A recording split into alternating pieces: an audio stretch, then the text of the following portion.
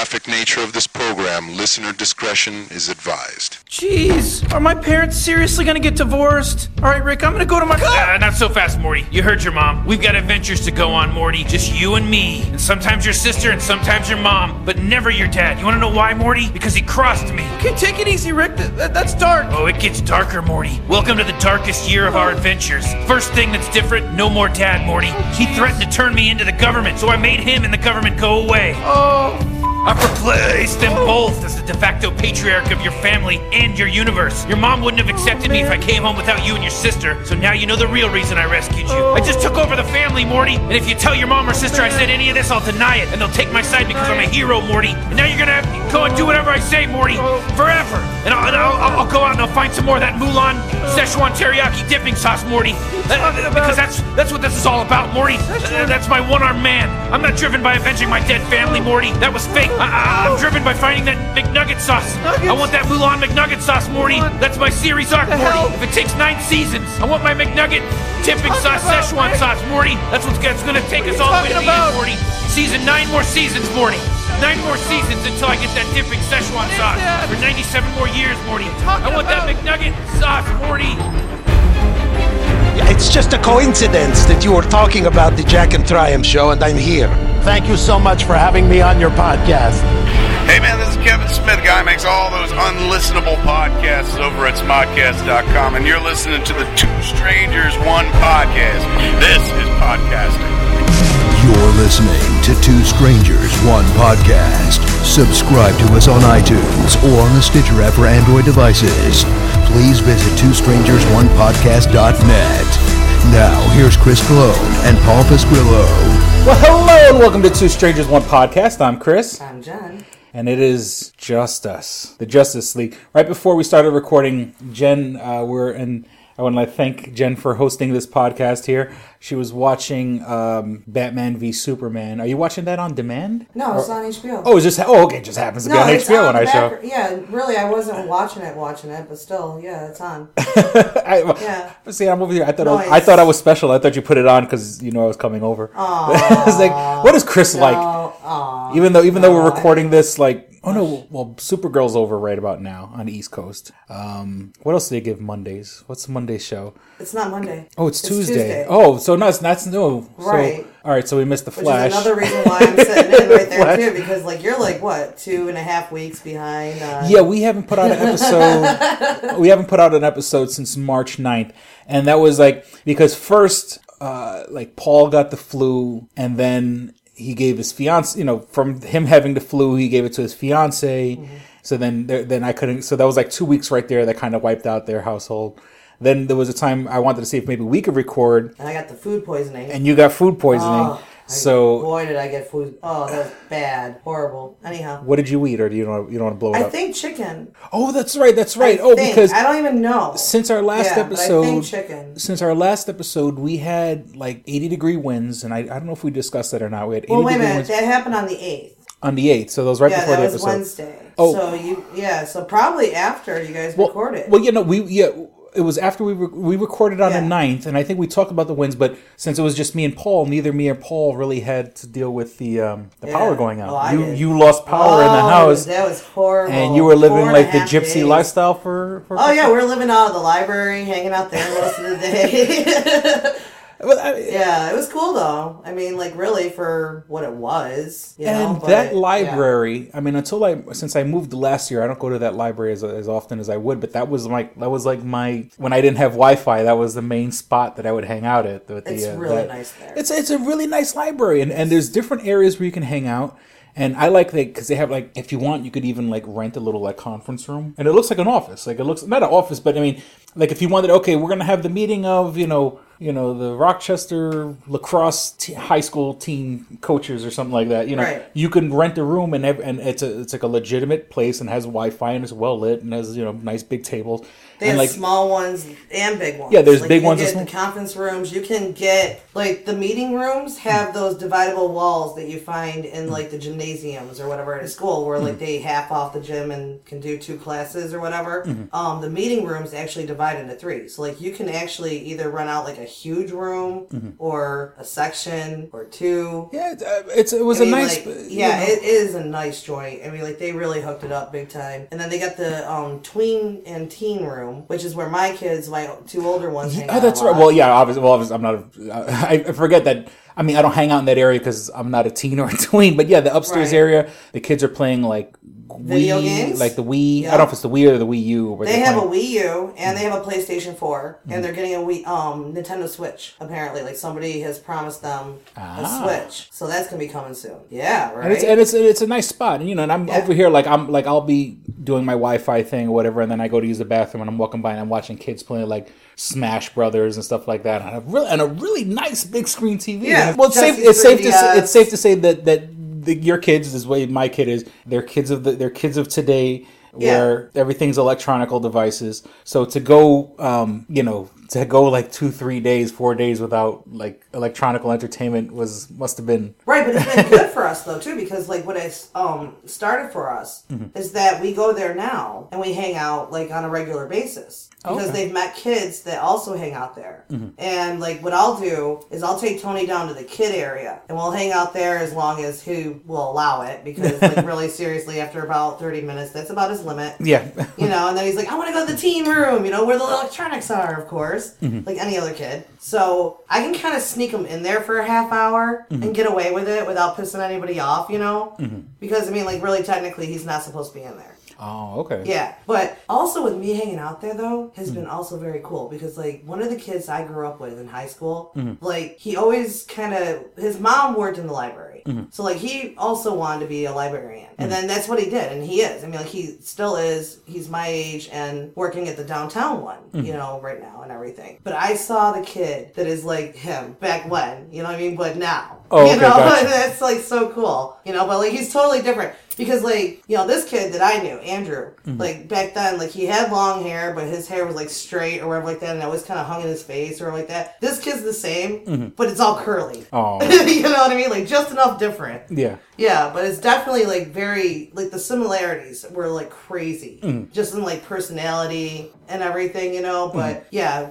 Good kid. And it was really cool too, because like like Lou connected with him, and then he connects with my friend too. So were you the like, you couldn't have been the only people to have that idea? Were there were there people? It really honestly was not that like, okay, the first day we went, we were told by a friend, somebody told us, they were like, if you need to charge up stuff or whatever like that, you should go to the public library. So like to me, like in my head, it was a charging station. So like we showed up there at like 1:00 in the afternoon that day.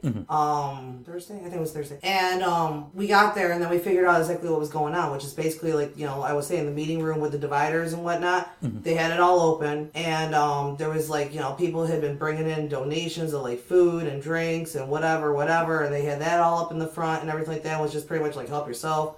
And like they had a movie going and everything, and I mean like card games going, because that's where the city, where the town hall is, right? Next to it. Yeah, so I mean, saying it's a what's the word I'm looking for? It's a center of the town, of the neighborhood, or the town, or the and I would say there was probably about 60 of us taking advantage of it. Like as far as like people who were out of power and they're hanging out and whatnot. And it was, I mean, like, because everybody was pretty much in the same kind of mood. It was just kind of like, well, what the hell are you going to do? It's like we got hurricane winds and trees came down.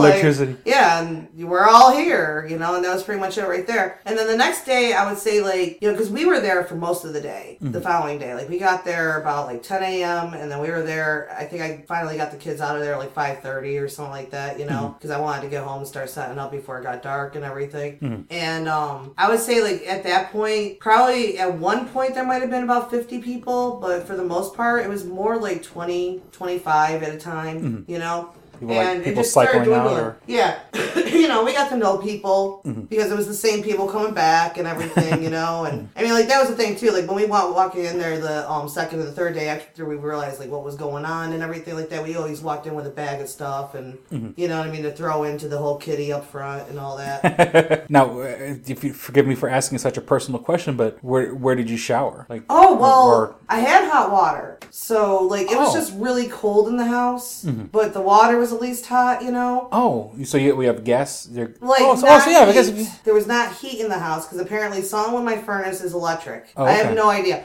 I totally plan to find out what that's all about. 'Cause I have no idea. Mm-hmm. Like, you can start asking me about it, and I really have no idea. Like, I think it starts it or keeps it going. Well, or- I think you need electricity just to at least get the pilot light going. There's something, but I have to figure out, like, what can I do to not have that happen again? Because, like, if I can have heat, even without power or anything like that, Mm-hmm. you know, like, having heat and having hot water, we Okay, can go for, like, weeks if we had to. Well, I mean, as long as you had hot water, you know, like, I mean, you know, and you know, if I have to be in my house with a jacket on, that's fine. You know, I slept in a jacket. Mm-hmm. Oh, yeah, the third night I was here, man, because, I mean, I didn't want to leave my house, you know? Especially just like, you know, it was blacked out and everything, and this whole area was like, it went from my parents' house was the first house in this area, and it went all the way down. And the neighborhood behind me was out, you know, and over here was out, you know, so like it was like basically like part of the neighborhood was out, but right next door to my parents was the first house that did have power. Ah. So they ran an extension cord over to my parents' house. They ran two of them, actually. And they also, because they were all set and everything like that, they let them borrow one of the space heaters that they had, you know, and everything. So they were kind of set up a little bit and everything. But I didn't want to leave my house, especially the first two nights, because the cop was gone. And I'm thinking, like, everything's all blacked out. Cop car's not there. You know, that that's a little bit of a safety net for me even when power's on, you know, so... yeah, so I definitely didn't want to leave. And then the third night, like, I had seen so many trucks all over the area and them, like, doing so much work and just really, I mean, like, and working in these brutal conditions because it was nasty out. It was like that freezing rain and the wind came back a little bit and it was just really bad out. And they were so bound and determined to just, like, get everybody on and everything. Like, that was the mood, too. I mean, like, it was. I mean, like, you know, like, there was all kinds of businesses donating food to the power guys and all that. And you said the guys working on your block were, like, from Canada, right? Excuse me, I don't know about Canada. There was people around here from Canada.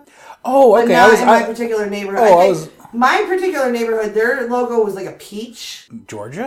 No, it wasn't Georgia. I know it was United States, but I can't remember. Oh, okay, because their logos were a peach. Because I know people from New York City. There was a lot of Canadian trucks too around the area. Oh, okay, and that's probably what you're thinking about. Because like I was telling you about, like with my neighborhood and everything like that, and especially being in Irondequoit, they were parking a lot of the trucks over at Irondequoit Mall. Yeah. So like driving around, like you'd be going to Wegmans or something like that, and you would see like a Canadian truck. Okay, and in all fairness, I mean, we're like, because there were trucks from New York City. Yeah, New York City is 6 hours away. Right, Pennsylvania. You know, if there were trucks from Canada, Canada's an hour away. You know what I'm saying? Right. Like, it makes more sense for there to be Canadian trucks here than New York City trucks. Plus, they're more used to dealing with this shit than we are, if you think about it, because they get it way worse than we do. Mm-hmm. Like, for as bad as we get it here, they get it like at least a third worse. Gotcha. Yeah. So I mean, like, they're totally.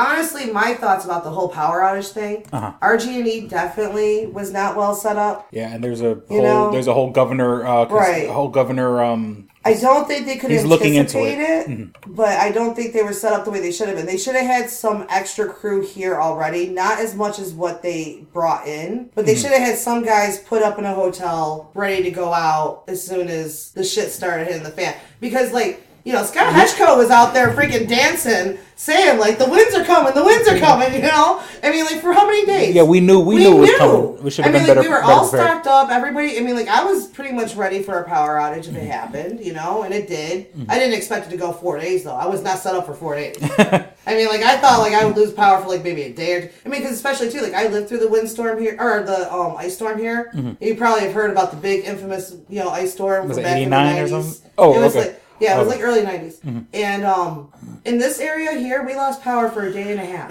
That was it. Oh, okay. You know what I mean? And then we had like the big, you know, like power outage that happened, like, you know, for a big portion of the nation. But like even that one was like, you know, overnight. Yeah. You know? So like when I set up, I was just like, yeah, like, you know, like a couple days. Got to worry about a couple days and everything like that. I never thought like it was going to go into like, you know, being like 3-4 days. Like I was a little bit on my gourd just at that point. Gotcha. Yeah. And then Paul commented. Paul says, "I don't." What's up? Paul says, "I don't love him anymore." No, Paul, I still love you.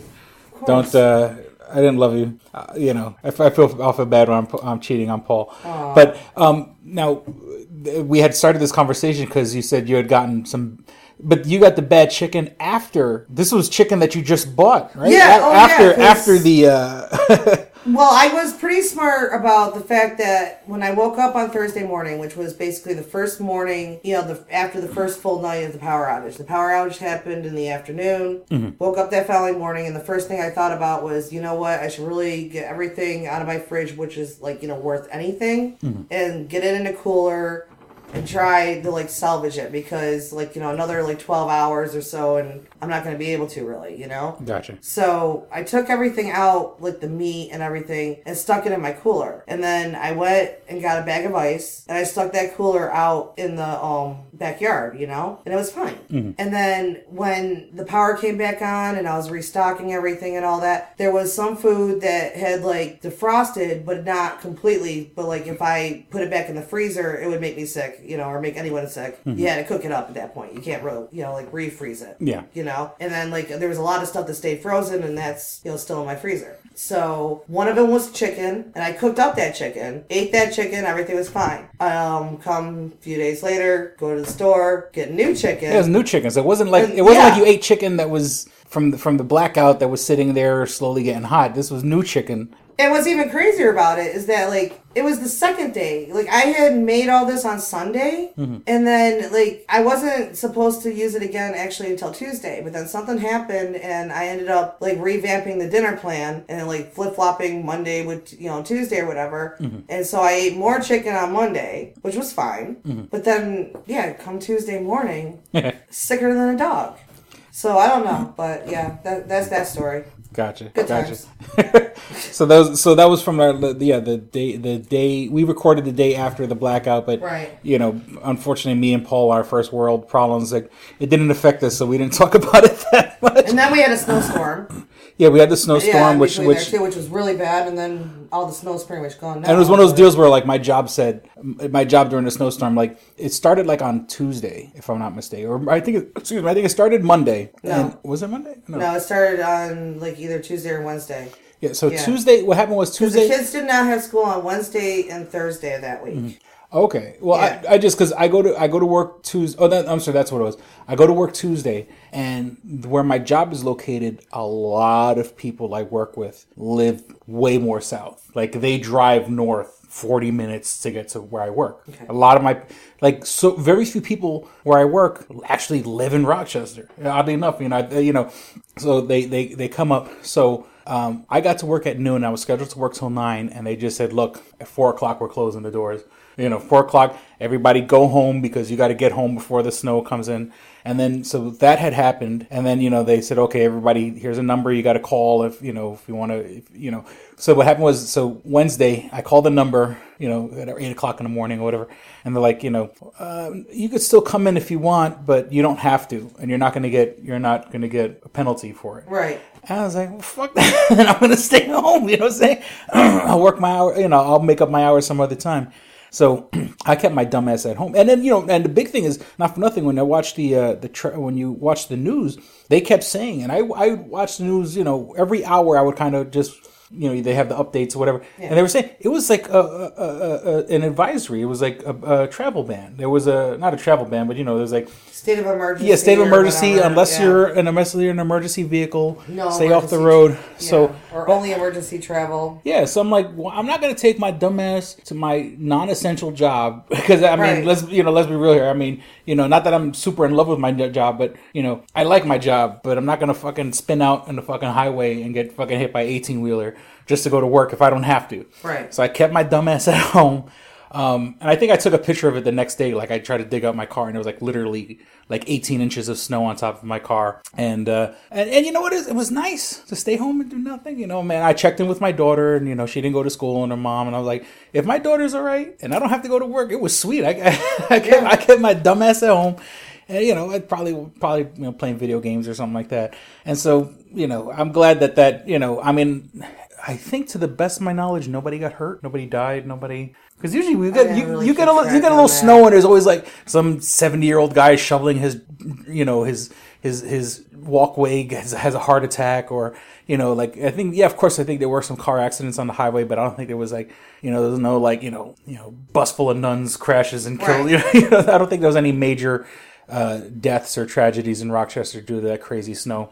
So, all right. So let's kind of talk about some new news. Okay. Well, you don't care for wrestling, right? And I guess like your kids aren't into wrestling, so you don't. Is it? Well, I don't have it on a lot. Mm-hmm. Like I used to be into it back in the day. Yeah, I used to love Like it. actually, admittedly, like like how everybody, like the girls, like I don't know what the big thing is really for the girls back in my day for like back in like the early teen years or whatever, like the heartthrobs or whatever like that. Mm-hmm. But like how like girls. What about like Shawn Michaels? Or... No, but I was really into Bret Hart. Oh, okay. Like, Bret Hart was my guy. Like I had like the freaking like the cutouts and the, oh yeah. Like my friends they bust on me all the time about it. Like my old friends, like they had known me from back then and all that. Yeah, absolutely. Because like I had like this little collage. And, absolutely, yes. Ripped out of like. Well, oh yeah. I don't know. Was he in like? Well, I mean, there was a bunch of wrestling magazines back then. Oh no, but I'm like because you know what is like.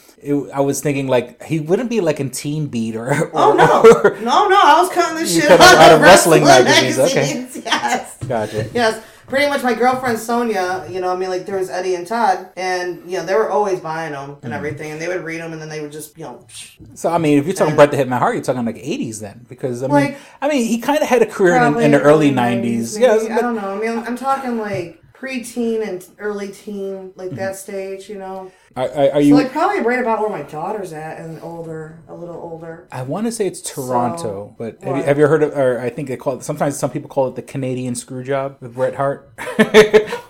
Well, no, the joke, and it sounds a lot worse than what it is. It was where Bret the Hitman Hart was supposed to. He was wrestling his last match with WWE, and I want to know. I believe some people call it the Toronto screw job, but it could be the Canadian screw job or whatever. And I could be wrong if I have wrestling fans out there, don't cut my head off. Where he was supposed to win his match, and it was supposed to be his last match with Vince McMahon's. And there was like a whole big controversy. And Shawn Michaels, he was wrestling Shawn Michaels, and Shawn Michaels won the match. It was kind of very Jesus-y. Have you seen that? Like he was in a Jesus movie and all that. Oh yeah. Oh, he got. Yeah, I was very stunned. Yeah, all these guys who go and screw everything every which way but loose, and then they hit a point where you don't get the satisfaction from banging 30 women a night, where you turn to Jesus because you realize that you lived like all these rock stars and stuff like that kind of have that moment where they've lived such a life of excess that all of a sudden they're like, oh, life is empty. Yeah. I was just very surprised to see that because again, like I don't really watch it very often now. I watched it back then, and then there was a little period of time where I had some friends coming over on a regular basis, and they were putting it on. So like I caught a lot of it then and everything like that, and that's where like I learned about like John Cena and all that, and so like I saw the engagement, obviously, just like the rest of the world. Yeah, well, and that to me, because they have a show on E. They have. Well, that's probably why they did it at WrestleMania. The Bella twins, the two sisters. There's two shows. There's like the Total Divas one, which follows the girls, like all of them. All the divas, yeah. And then there's the one that they did just them, which is like I think it's called like Total Bellas or something like that. Total Bella, yeah. And I don't, and it's that's the whole thing is like I've fallen so out of wrestling, and and I used to love it. I would say I haven't watched wrestling since like the mid 2000s, and that was like and of course that was like the Attitude Era, and Stone Cold Steve Austin and Undertaker and The Rock and Triple H. Now see, I watched before that, so like I watched during like the Macho Man era, but not during like the Animal or anything like that. Like later on, so he was already pretty established with Miss Elizabeth at that point. Like I watched the engagement happen and the wedding and all that. I'm trying to think what else. Like who else was really popular back then? That even with the WrestleMania. Do you remember when WWE, or at the time I think it was still called WWF, they had a restaurant in Times Square? Yes, I do. And that's that was like, to me, that was the peak, and that was around 2000 or even like I want to say 2001. Yeah, this would definitely be before that. And like what happened was it was called WWF New York, and during like on Mondays and Thursdays you could go in and watch wrestling, and they had TVs all over the place, and it was like wrestling themed or whatever. And you could have you can go and enjoy yourself. And then the funny thing, then during the week, okay, so it's WWF New York, and it was you could go on during Mondays and Thursdays to watch wrestling.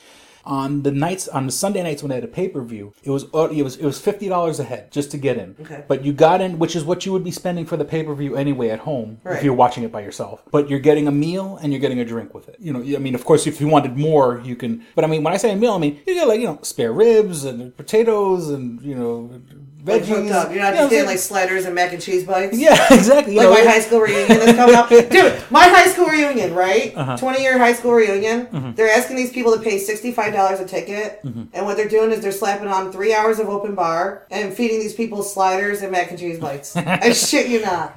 Yeah, I'm not going. Anyhow, so go back to so WrestleMania. I mean, so if you went the nights that there was like a pay-per-view, like I said, it was $50 just to get in, but you got a meal and you got a drink, and of course, if you want anything extra, you would have to pay out of pocket.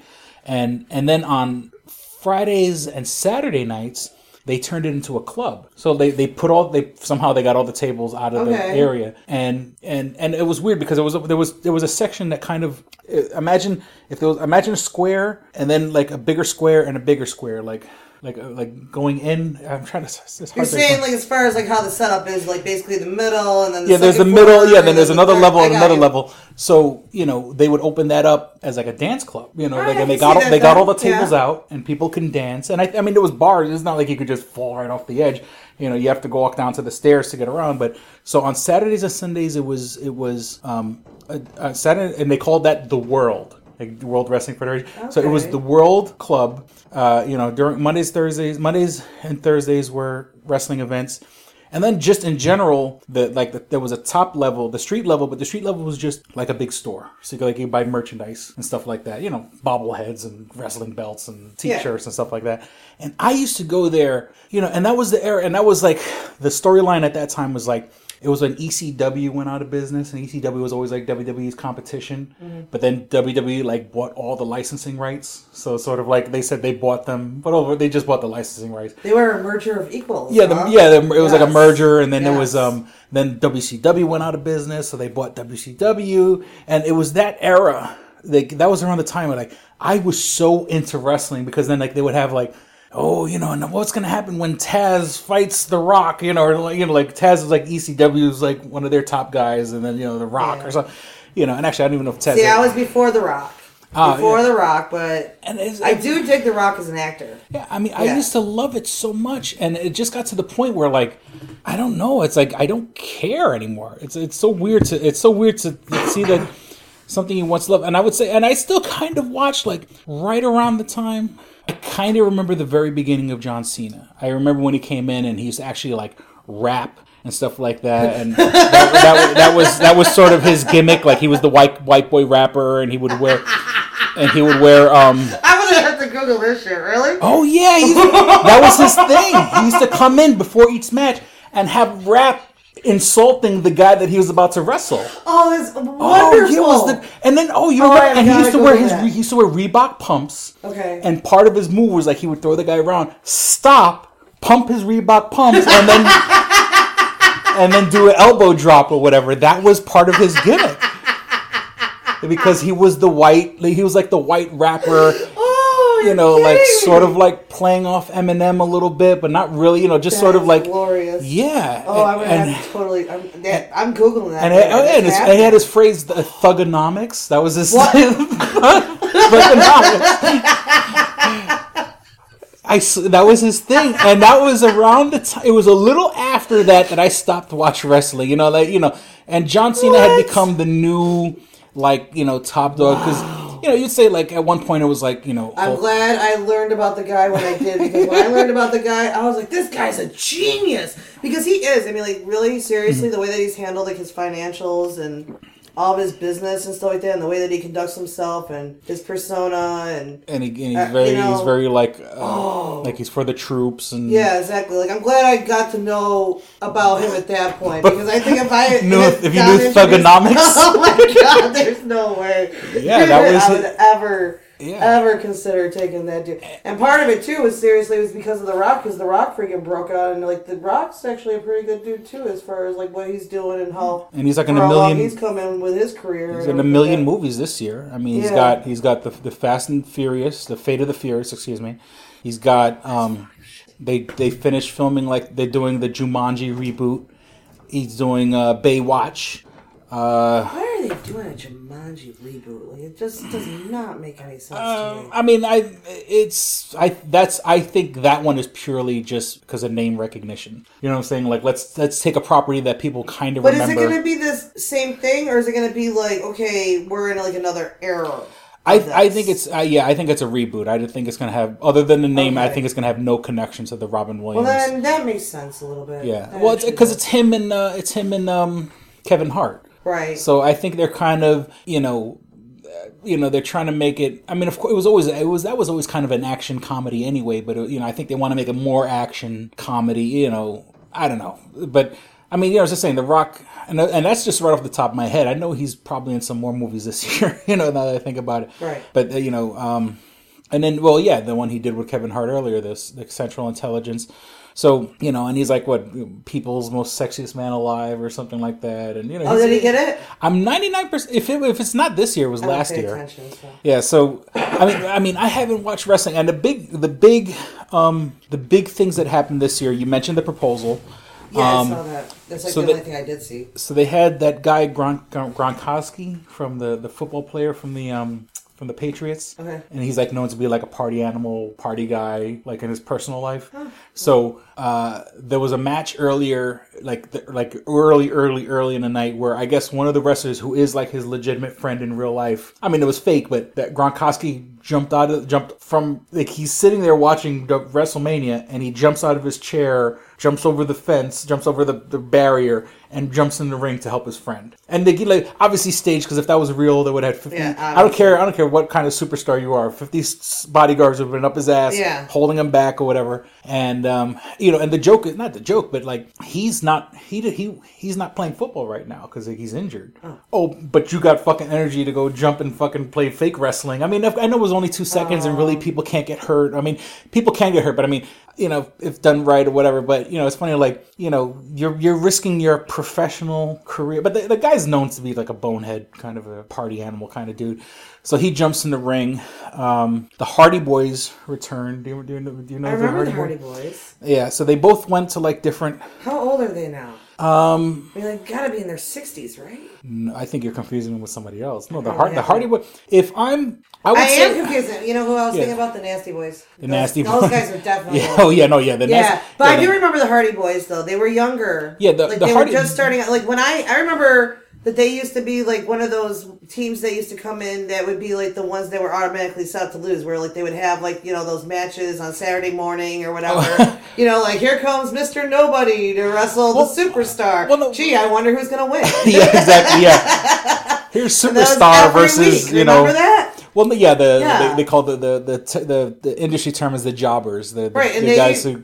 I remember them when they were back at that point, and then they started to move up. Well, because that's usually what happened. Their thing was they were like the acrobatic guys. They were the guys who would jump off the top rope, or they were big on the ladder matches where you climb the ladder and jump, or they'll jump off the ladder that's on top of the ring onto the floor. So like, you're talking about 20 feet in the air, and they've done a lot of crazy stuff, and so they both kind of went their separate ways for years. And the funny thing is, they kind of went and developed their they changed their personalities. Where like Matt Hardy, who's the older brother, he's turned his persona into like some sort of weird like evangelist kind of a character, who's like crazy or whatever. And then Matt was sort of when he was wrestling at another promotion, he was known as like the Enigma, and he'd paint his face all crazy or whatever. He doesn't really do that persona anymore, but they both reinvented themselves separately at separate promotions also. But then the funny thing is now they were one of the surprises at WrestleMania. They came out back together. Oddly enough, with their new personas, like they came back as the Hardy Boys, but like what they've evolved into. So they're a reboot. Yeah, so I'm surprised. Like I'm just saying, Vince McMahon is such a control freak. I'm surprised he let them keep their personas from what they developed in other promotions, to then come back. Like, you think, okay, you could come back, but you got to, lose the act. Go back to where you were the last... So they brought in acts from other agencies? Well, I'm just saying, like the one guy turned, like Matt Hardy turned into like this weird, like, evangelical character. Yeah, like he's talking like... So he's keeping that character back at WWE, even though he developed it somewhere else. See, I thought you were saying like they came back as that, but different. But no. Yeah, And I mean, I guess they're at a point where I guess they could tell Vince McMahon, you know, it's this or nothing, you know, and I guess, you know, and also, I mean, hey, you know, Vince is like, okay, you went and built up a persona somewhere else, then maybe that'll bring in those viewers back to WWE. So the Hardys return, that was a big thing. And then Cena proposed. And then this was allegedly the last Undertaker match. Undertaker finally retires. Undertaker was wrestling when I used to watch it. This is, if I'm not mistaken, and my numbers come wrong, this is like his 33rd WrestleMania. He's been wrestling since 88 or something. Like 88 or 89 was his first. And he fought like Hulk Hogan. Yeah. You know what I'm saying? So it's so funny that he comes out. watching that. I mean, and now, in this part of his career, he would only come out for WrestleMania. Like, you know, you generally don't see him during the year. He's so old and he's so beat up. And he deserves the accolades that he has, but I mean, I think he could only come out for one match a year. You know, right. Anything else would probably kill the old guy. So he lost the match. And in traditional wrestling fashion, you always lose your last match. You never win your last match, which is kind of weird. Like, I would thought, not that Bret the Hitman Hart was supposed to leave wrestling altogether, but when he got screwed by Vince McMahon, you know, generally the wrestling tradition is you always lose your last match, because if there's ever a chance for you to return, like one day, 20 years from now, whatever, 10 years from now, he gets the gumption to come back in the ring, he can come back and be victorious. Right. You know, so he retired, and then what happens is he loses the match. And he lost the match to this guy named Roman Reigns, and Roman Reigns is The Rock's cousin in real life. Ooh. And he's the new, like, one of the flavors of the month that they're pushing now, which the joke is nobody likes him. Okay. But The Undertaker lost to him. And and The Undertaker, of like the 33 years that he's been at WrestleMania, he's only lost 2 matches. And this is his second match. And like, as he's walking up the ring, there's like a big explosion and he disappears. And then like all that's left are like his boots, his jacket, and his hat. Very theatrical or whatever. Yeah. Like the dead man is gone. Right. So, I mean, you know, I love The Undertaker. I don't think this is the last time we've seen him. You know, he's probably going to take 5-6 years off and kind of just whatever. But, you know, it's a send-off, but I'm not like all teary. As much as I love The Undertaker, Undertaker was my guy. But, you know, I'm not like, oh, we're never going to see him again. We're going to see him again. You don't have a career of 33 years to then turn your back and disappear right off in the sunset. You know, hopefully he stays healthy and everything like that. But, you know, unless he gets hit by a truck or something, he's going to come back. Shit, my dad worked at Xerox for 40 years and he still goes back for breakfast once a month. You know? I mean, you can't teach an old dog new tricks, man. You know? Yeah, no, I'm sure they'll probably, you know, you never know, interview something, work him in somehow for some kind, just because he's not wrestling anymore. Yeah, I mean, you know, they find a way. Like usually they. You know, he's gonna sit at home and go crazy because he has nothing else better to do, and he misses 50,000 people screaming his name. He'll come back, and I think we should take a break. Yeah, probably. All right? And we'll be back with more Dick and Fart jokes. This episode of Two Strangers, One Podcast is brought to you by Comics Etc. 1115 East Main and North Goodman at the Hungerford Building, door number 8. Find out more information at comicsetc.biz or like them on Facebook at facebook.com/comicsetc1. Did you ever see a film at such a young age it left you traumatized with cinematic wounds? Necrophilia. It's a dead issue, man. Don't push it. Cinema Psyops is a weekly podcast documenting an ongoing experiment on the mind of an unwilling test subject. No one should have to watch this movie. Oh, no one should have to watch this? No one should have to watch this movie. Surprisingly, it's not a topic that a lot of people really want to tackle. I'm shocked, prudes. I know, really. Right? It's the next sexual frontier that no one wants to explore. I am, in the most sincerest of senses, disappointed in you. It takes a powerful goddess like Connie, jam her arm down the monster's throat and kill it. Oh, I'm still tripping out over that. Even as a kid, I was like, I gotta find a girl like that. Every week, I get a new look of disappointment that I never thought I could get out of her. Unimaginable. At 12 years old, you should not be watching this movie. Obviously. At 13, you should not be. 14, you shouldn't be. I'm not entirely sure even 17-year-olds should be watching this. Just because you're offended by something doesn't mean that you have the right to demand that it doesn't exist. Watching this film again, I had all of this like little nerd glee with everything that kept little history doll popping up absolutely. at you. So I totally loved this film. Hey, I know why you couldn't see that. It's because your brain's warped from watching this shit at 12 years old. Yeah, this is a rough movie. I told you ahead of time when we were getting ready to do it that it was. How did you watch this shit at 12? Because physical wounds heal, cinematic ones don't. Listen to Cinema Psyops. Click and Hit, enhancing the experience for all recreational smokers. Click and Hit is a one-handed portable vaporizer. This smoking pipe has a compact 4-stage design, complete with a built-in, windproof, butane refillable torch lighter. The large burn chamber holds your stash of legal herb or pipe tobacco. Click the button to ignite and inhale as usual. When you are done, put it back in your pocket for later. Smoke anytime with the touch of a button. No more carrying around grinders and tins. You can leave the pipe, rolling papers, and even your lighter at home. The Click and Hit cordless vaporizer is no bigger than a normal cigar, making it the world's smallest and most discreet vaporizer. It's perfect for use in small places or shared rooms. It's efficient, getting 5 to 8 draws from your packed chamber. It's affordable at just $19.95 each. Buy 3 and the shipping is free. Buy 4 and you get the 5th one free. Visit www.click-n-hit.com. That's clickandhit.com. And now for listeners of Two Strangers One Podcast, you can use promo code STRANGERS and receive 10% off your purchase at clickandhit.com. That's promo code STRANGERS for 10% off your purchase. And we're back. And for those watching live at home, I had just said we're going to skip all the Trump stuff. Are we still? I thought we lost the live feed. No, according to this, we're 47 minutes in, but it took us about 7 or 8 minutes, or some. It took us a couple minutes to actually get the episode started. So, in light of my gracious host, we'll skip all the Trump stuff this week. And trust me, I have a lot of Trump stuff, but we'll skip that for now. Check out your Facebook, and they will see it all. So here's something that I kind of wanted to talk about our last episode, but it's obviously been a trend in the past five or so years, and it's something that you're into. NASCAR has actually been losing, and they've talked about this on the radio, and I've seen a couple of articles about it online. I can start giving you a whole lot of reasons why NASCAR is starting to dwindle. So they're saying that NASCAR, who, like, if you want to, like, I would say, you know, a couple of years ago, like even like when Disney made Cars, and even when like which they have another one coming out, you know. Yeah, it looks really good, actually.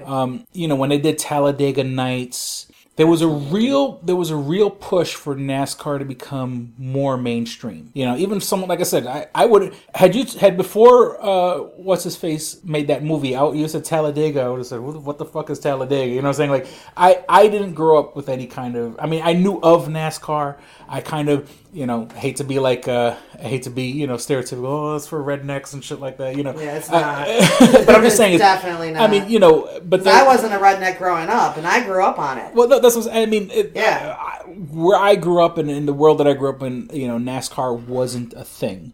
But I mean, a couple of years ago, there was a real big push for NASCAR to become more mainstream, which it has. I mean, it has become a lot more mainstream, and I understand that the big money that's put into the tracks, and I remember watching HBO always has like those really good documentaries. The Jimmy Johnson one you talking about? I think it was a Jimmy Johnson. It was like a whole series where it was all about him getting ready for absolutely. And it was like excellent, and it was him and his family, and excellent production put together from an ignorant outsider, and I'll say that all wholeheartedly. From an ignorant outsider, it's a redneck getting in a car and driving to the, making a left 100 times. Then I watched that HBO series, and it's like, this guy's getting up at 5 o'clock in the fucking morning, doing or whatever, exercise regimen just to stay in shape. Then, at like 8 o'clock in the morning, going into business meetings with his sponsors, and then at 10 o'clock to have like a meeting with all the guys and his crew and stuff like that, getting the cars together and then doing this and doing that. And it was sort of like, holy shit, if it wasn't for that series, I wouldn't have realized what an industry it was. I mean, once again, I totally admit my ignorance. Yeah. But this big money thing. But what they're saying is, in the past 5 years, NASCAR is from like its height is actually almost like half what it was. I believe that absolutely, because like when at the height of it, you're saying the height of it was just a few years ago, and it absolutely wasn't. Actually, the height of it was about like the 2000. I would say right after Dale Sr.'s passing, and going forward for probably about the next about 5-6 years. That was about the peak, and I think that had something to do with it right there. Dale Earnhardt passing. Yeah, because even me, as ignorant as I am, I knew who Dale Earnhardt was. I knew the Intimidator. And then especially too, like I mean, like, in my family, it was a huge, it was almost like we actually lost a family member. Like, we had family members that we don't talk to every day calling us up, all like, are you guys okay over there? I mean, like, checking in on us and everything, I mean, seriously, it was absolutely devastating when that happened. And, God, it's been like probably about like 16, 17 years. It's had to have been at least that. I mean, it's been a long time now. And, so like after that, I mean, like, even, you saw the difference even just going to Watkins Glen. Because, like, we used to be a family that used to go to Watkins Glen every year. And we planned, like, a whole big trip around it and everything. We'd be, down in that area for, like, 4 or 5 days and everything. And hanging out at the track a lot and everything. And what started to happen was, like, the crowd just got bigger and bigger.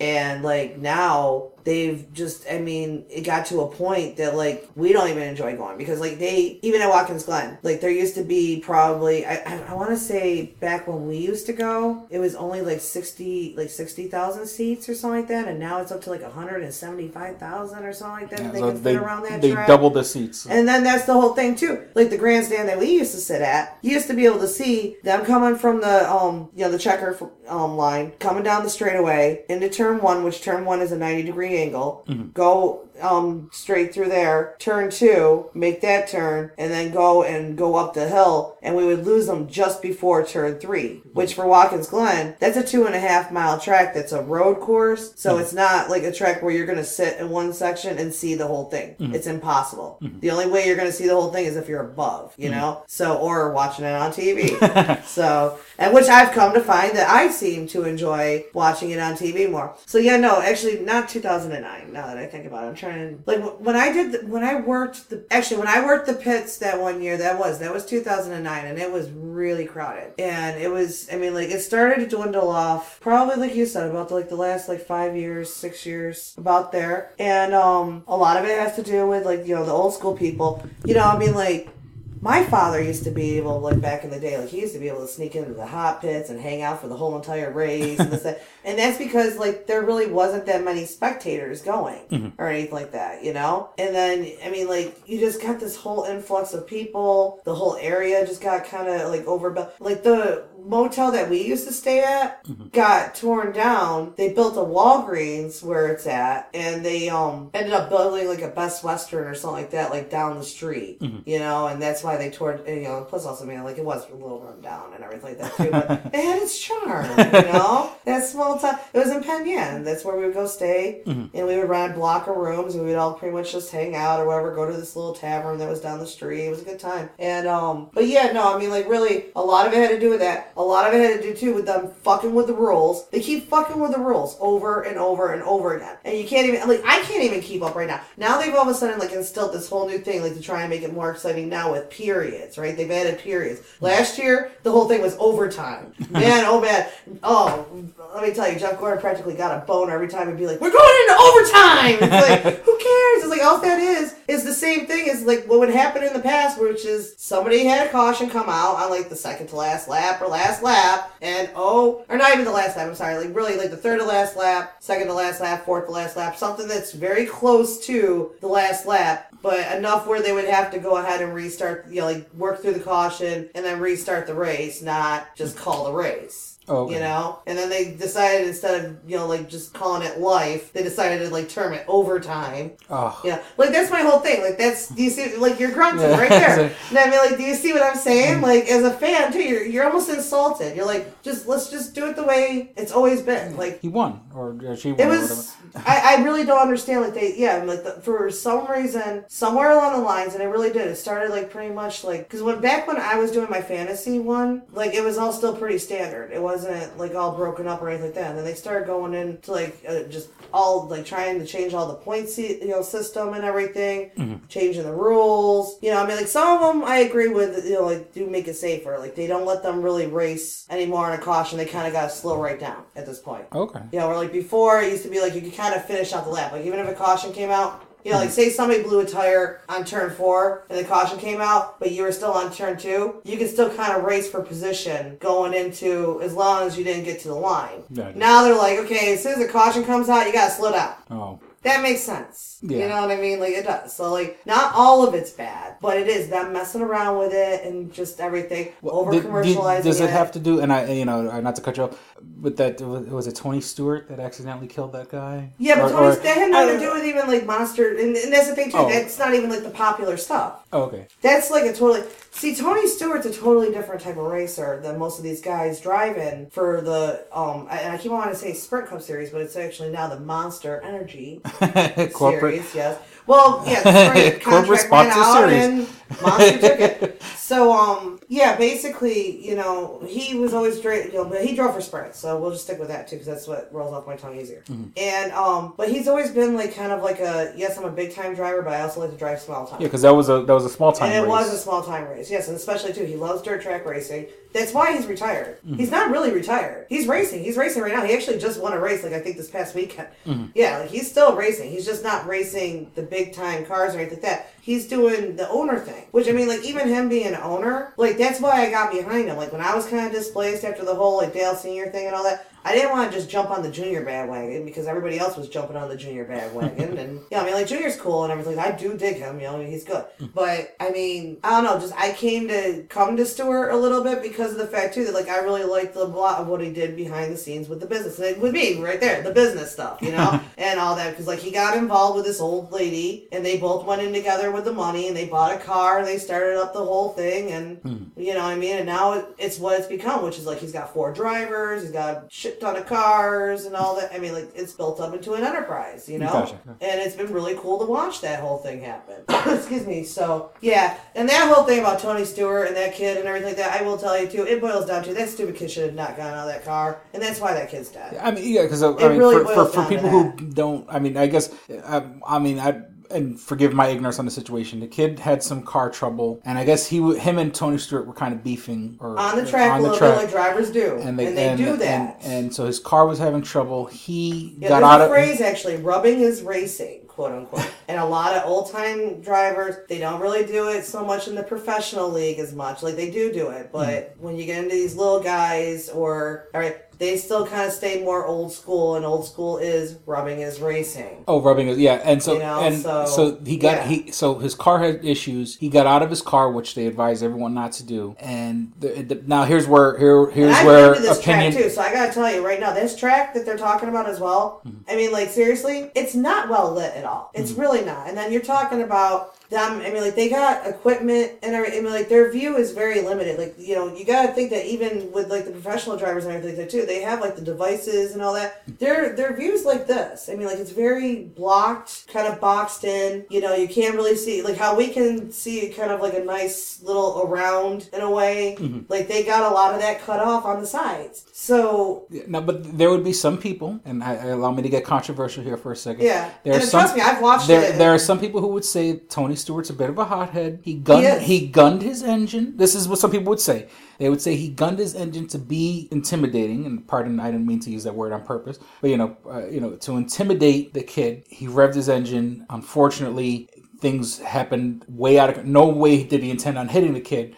He was trying to scare him, for the lack of a better term, accidentally hitting him and killing the kid. And whenever I hear that whole thing, this is what I say about that one, okay? Mm-hmm. Only Tony Stewart knows the truth on that one. Mm-hmm. And only Tony Stewart's got to live with that one because of the fact that he knows what really happened there. Mm-hmm. He's on the record saying, and I want to believe him, that he didn't realize the kid was there. I honestly, too, like, I've watched the video and I've heard the rev, the controversial rev, you know? You can't really even tell if it was really his car, if it was somebody else's car around him. Like, there was all kinds of just audio. I mean, like, you can't single out a single rev out of. That's what I was about to say. Like, 30 cars on the road. The only way you can is if they're falling that behind, that they're not with the pack. Like, when the pack comes by, it's just, I mean, like, they all blend in together, and then you got, if there's somebody trailing, then you can hear their single car or whatever. you can't really tell where the rev came from. Gotcha. Maybe he was trying to scare him. That's quite a possibility. And that's where I say only he knows that. And he's got to live with that. And I'll tell you what, too. Even afterwards, too, he went through a really big battle of depression. And he wasn't very, like, quiet about it. Like, he was, you know, like, he was still on Facebook a little bit. Like, you know, because, like, I follow him on Facebook and everything like that. Mm-hmm. And he would talk about, like, you know, like, sometimes he would just say, like, you know, like, yeah, you know, like, I'm still on break, still in treatment. You know, like, you know, things are good. You know, kind of just give a quick little thumbs up. Yeah, because I mean, even if it was 1,000% an accident, accidentally taking someone's life. Unless you're, you know, even a cold-hearted fuck like me, like, you know, if I accidentally took someone's life, I would be, you know, even if it was totally not your accident, even if it was not your fault at all, you know, it just takes a toll on you. Right, and also in context as well, the kid who got killed is also known for being a hothead as well. Oh yeah, and they found marijuana in his system. Yeah, but I don't think that's not enough. Really, not enough to. They had nothing to prove that he had smoked just before the race or anything like that. They basically just could show that he had smoked at some point. Like he had enough. See people, THC, marijuana kills. No. Whatever. That's me being an asshole. Okay. Yeah. No, but anyhow, they couldn't tell, like, they didn't say that, like, he smoked right before the race. Oh, no. From what I heard, it was... It really boils down to, you should have never got out of the fucking car. Like, they always tell you never to get out of the car unless you're, like, burning or something like that. Yeah, it's the safest place you could be, for lack of a better term, because they're made to be crashed into. Not that they're made to be crashed into, but, you know, you're a hell of a lot safer than just with your flesh and bones and your, they want you to wait to let them know you're okay. But then they want you to stay the hell in the car so that they can come to you and say, okay, it's okay for you to get out of the car now because all the cars flying by aren't going to fucking hit you. Yeah. Yeah, no, that kid, he was being a hothead too. That kid was being a hothead. Yeah, he definitely made a gigantic mistake because he was almost egging it on. Yeah. You know, he was even making like a come at me kind of and I'll tell you, you're right about that too. Stewart is a hothead too. Like I specifically remember one time he came out of one race. I don't remember what race it was. But he comes out and the whole thing had happened because he blew a tire, right? Mm-hmm. And he gets right on TV and it's just like, well, if Goodyear wasn't giving us such shitty tires this year. Wow. Oh, yeah. And Goodyear has like the whole sponsorship, so like they give the tire. Oh, yeah. So he totally just went on there and called them out. Just like, you guys are giving us shit tires this year. Now my car's wrecked. You know, like he was pissed. And, I mean, like, he's had some tiffs with other drivers. Kevin Harvick very much comes to mind immediately. And there's been some other drivers down the road and everything. I don't watch, since I never watched it, I only know Tony Stewart from before the controversy. Yeah. From fucking Burger King commercials. You know. It's great. You know, that's for someone who doesn't watch doesn't watch NASCAR. Yeah. This is a real, we're talking wrestling and NASCAR. This is a real good old boy episode. But yeah, so you would think the commercialization is sort of like killing? Is it sort of absolutely? You know, when something gets a little too popular. It's been overdone. Especially too, like when they started trying to do shit like having like Dale Jr. rapping with Snoop Dogg and that kind of shit. It was like a lot of us checked out. We're done. We're out. We're done. So, gotcha. And a lot of it is too, like, you know, like they're having like a hard time too keeping even the good ones, you know, because like for instance, and a lot of it, some of it's beyond their control. Like, you know, like Brian Vickers is like one of the guys that I definitely hooked on to right away. He got sick and he couldn't drive anymore, but he's a young guy. He's my age. Mm-hmm. You know, like this year alone, we had Carl Edwards also retire. Mm-hmm. You know what I mean? Which that was another big one too. Like he was a really good driver and everything. So they're having a hard time kind of keeping him like going and a lot of that. A lot of it has to do with like their physical, you know, their physical health, you know, because I think that's why, like Carl Edwards really hasn't given a reason why he retired, but he retired very abruptly, you know, like without it's better to like retire than to, you know, have an accident or, you know. Yeah, you should tell Mark Martin that though. He tried to retire. He retired twice. Well, Mark Martin went on the retirement tour and then like 2 years later went on the retirement tour again. He's like the Undertaker. Because he decided, he's like, I'm going to retire. Because he's sitting at home, staring at the walls, missing 65,000 people or 120,000 people cheering his name. I don't think this guy made it through one race, if I remember correctly. I think he was back like for the first race the next season, like after he retired. You know, you take a job like that, you don't retire. You stay involved in some way. That's what Stuart's doing right now, is being like a car owner and all that. So it looks like Edwards is away from the sport, though. The other guy that I just told you about who retired, looks like he's pretty much staying away. So, we got a comment? Oh no, we have a like about it. Hey. And all right. So what we also had on what I have in my notes that we were kind of not talking about, but I had mentioned before the episode, something that's a little dear to you. Autism Awareness Month. Yeah. So April is Autism Awareness Month. Yes, got the blue nails. Get your blue lights on. I had the blue lights on just for the one night. I don't put the blue lights on for more than one night because Rob's got the blue, or my neighbor next door, the cop, has a blue light on for emergency reason. Oh, okay. Because like, you know how like at schools and stuff like that, they have the blue lights for the like the emergency phones, like that's your go-to spot, or if there's like a office or whatever like that you can go to for like security office. Oh, okay. Like like when you're on a walkway, they have that phone that has. That's why my neighbor has a blue light. Like I don't know if you ever noticed that or not, but my neighbor's got a blue light that he keeps on all year round, and that's why, because when he's home, he turns it on, and that's because if there's somebody with an emergency, the blue light's supposed to kind of alert them that they can go there. Oh, okay. Yeah. Gotcha. So I only have, when I do light it up, that's the one thing I do gotta say, like Autism Speaks missed the mark on that one, was not connecting the fact that, like, you know, like schools and universities and a lot of public places use blue lights to signify emergency, and then they came out with lighted up blue. Yeah. You know what I mean? Like wrong color. Yeah. But anyhow, so I do it for just the one night, but we did it on Sunday because it's April 2nd, is every year is Autism Awareness Day, and that's the day that they light up like Niagara Falls and all other national. Yeah, the buildings here in Rochester not even national, blue. like world. Yeah, the Empire State Building goes blue. Opera House in Sydney went blue. We have a couple buildings here in Rochester that light up their lights for certain nights, and I believe they were Rondell blue. Library is one of them. Yeah, that's okay. The library, Yeah. and Tower. I want to say Tower 280 is the other one, the one that has the strip that, like, it goes. Yeah. Yeah, I think Tower 2. If I'm not mistaken, and I think they did theirs blue also on the second, and we did ours. And this sort of, I don't know if it's connected on purpose, but just about a month ago they announced that Sesame Street is going actually been a project in the works now that I've known about for about a year and a half. And the reason why I've known about it is because one of the people who are working on it is this guy Frank, and he's a blogger named Autism Daddy. And I gotta tell you, like, this guy has been responsible for me keeping my sanity for probably like the last like 6 years since I got turned on to his blog and everything like that. Because like, I mean, like, one, thank God he put it out there like that and everything, because it really made me not feel alone, you know, because like I'm doing this whole thing without a partner, you know, because my ex-husband's not, you know, here parenting with me and everything, so I'm doing it, and sometimes you kind of do feel a little like shut in and everything. And it was just like reading through this guy's blog and just kind of like realizing that, like, you know, like there's a lot of that kind of stuff that they go through too, and seeing how they handle it and everything like that, and implementing some of it into my life and all that, you know, like having that out there has been a real blessing. Then fast forward, it turns out the entire time, and well before this guy was doing a blog and all that, he happens to work for Sesame Street. Oh, okay. Yeah. So his son in particular is older than my oldest. My oldest is 10. His son is a teenager. I think I want to say 15 at this point. He is a nonverbal autistic child. And he's handling also epilepsy along with it at this point. Like, that wasn't the initial that came along like over time.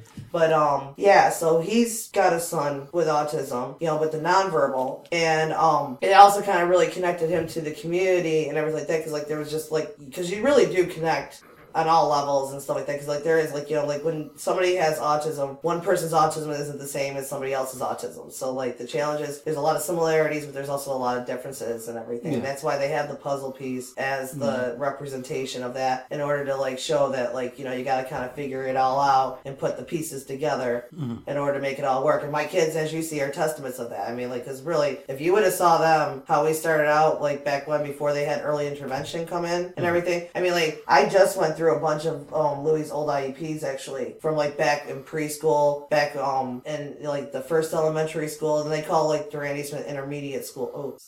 They call his school like an intermediate school, you know. And he's about to transition to the middle school now. And I've been going back and reading, but like just to see, like, going back and seeing like how the things that we were working on in stepping stones, like the simple, just like, you know, and like remembering too, just like, you know, like, because like the simple things that we were trying to work on was like Lou will walk from the car to the classroom without incident. Like, and I'm talking like it's not, and I'm not talking like by himself either or anything. I'm talking like with me or with the aide or whatever. But like, because like we couldn't get him to just go up the stairs without him like dropping down to the ground and flailing his arms and kick, you know, I mean, like it was pretty crazy times, you know, pretty crazy, like pretty, you know, way different than what we're handling now, you know. And if you had all that come in at the time and start breaking it down and everything like that, there's no way that they'd be progressing the way they are and everything. And, yeah, so anyhow, going back to the Autism Daddy guy, he, got, like, real connected into, like, the autism community and everything like that. And then also along with, like, his job and everything, like, you know, that he had going on, they decided to start implementing this whole character, you know, and eventually they decided to make it a girl as opposed to a boy because the, thought now, like, the stigma implanted into some people's heads is, like, you know, boys get it, girls don't, because a lot of people have heard, like, you know, like it happens to like one in so many boys and then, you know, but only one in so many girls or anything like that. But like, you know, like you can see with my kids too, I got one boy and one girl and they both have it, you know what I mean? I mean, forgive my ignorance, I didn't know that, but yeah, so that's why they went with a girl and everything. The girl who is puppeteering the girl also has a son with autism, or I don't know if it's exactly a son or a daughter, but she has a child with autism as well. And her child is high functioning, which is more along the lines of like what my children, they're on that side of the spectrum, which means that they're verbal, they talk, you know, pretty much and everything. So, you know, they deal with like different types of things like sensory things, or, you know, like my daughter's got OCD on top of it too, so sometimes it's kind of hard to break down which one's which, you know? Gotcha. But, yeah, and, I mean, like, honestly, the character is definitely a step in the right direction because, like, what it is like, you know, like, one of the statements that gets used a lot in, like, the autism community as well is that, basically, awareness is just a direction, but acceptance is the destination. That's what it is. I had to think about it for a second. Yeah, so that's what it is. And that's really like a huge step in that right destination there because like a lot of people do know it's out there. A lot of people understand somewhat what it's all about or know that they got, you know, that they do kind of interact with it in their lives, but they're not exactly sure exactly where they interact with it in their lives or exactly, you know, I mean, they know it's around, but they don't really know exactly what it is. I mean, and, you know, like in pop culture, I mean, you know, the obvious one would be like a Rain Man, but that's so old and that's so like one specific character, you know, one specific part of the spectrum where, you know, unfortunately it hasn't penetrated pop culture in a way where, you know, where there is that one person where everyone goes, oh yeah, you know, but then again, you can't just point at one person because there's so many different variations of. But then they've planted characters in there too that like are very obvious to be on the spectrum, but they never say that they're on the spectrum. You know, like for instance, The Big Short. Have you ever seen The Big Short? I haven't. With, like, Ryan Gosling. Everyone keeps telling me about it. You gotta see that. Everyone tells me how great it is. I haven't seen it yet. Yeah. So then, the other Bane. Who plays Bane? Come on. I'm picturing. I can't believe Christian Bale. Oh, Christian Bale's Batman. No. Yeah, that's what I mean. Actually, Christian Bale. Oh, okay. Not Bane, Christian Bale. So anyhow, he's in it and he plays a character, and it's definitely obvious that he's on the spectrum. It's definitely obvious, but they never say it at all through the whole film. But it's definitely obvious. I mean, right down to the fact that the guy won't wear shoes. You know what I mean? That's definitely something that's on the spectrum, man. I mean, like, I have a friend of mine also who has a son on the spectrum, and that's definitely something that all three of our kids have in common, is that we can't keep freaking socks or shoes on their damn feet. You know what I mean? And Craig, I mean, his father actually brought him over here for a sleepover for an entire night without shoes. Oh, okay. You know? Yeah. That's just how it is.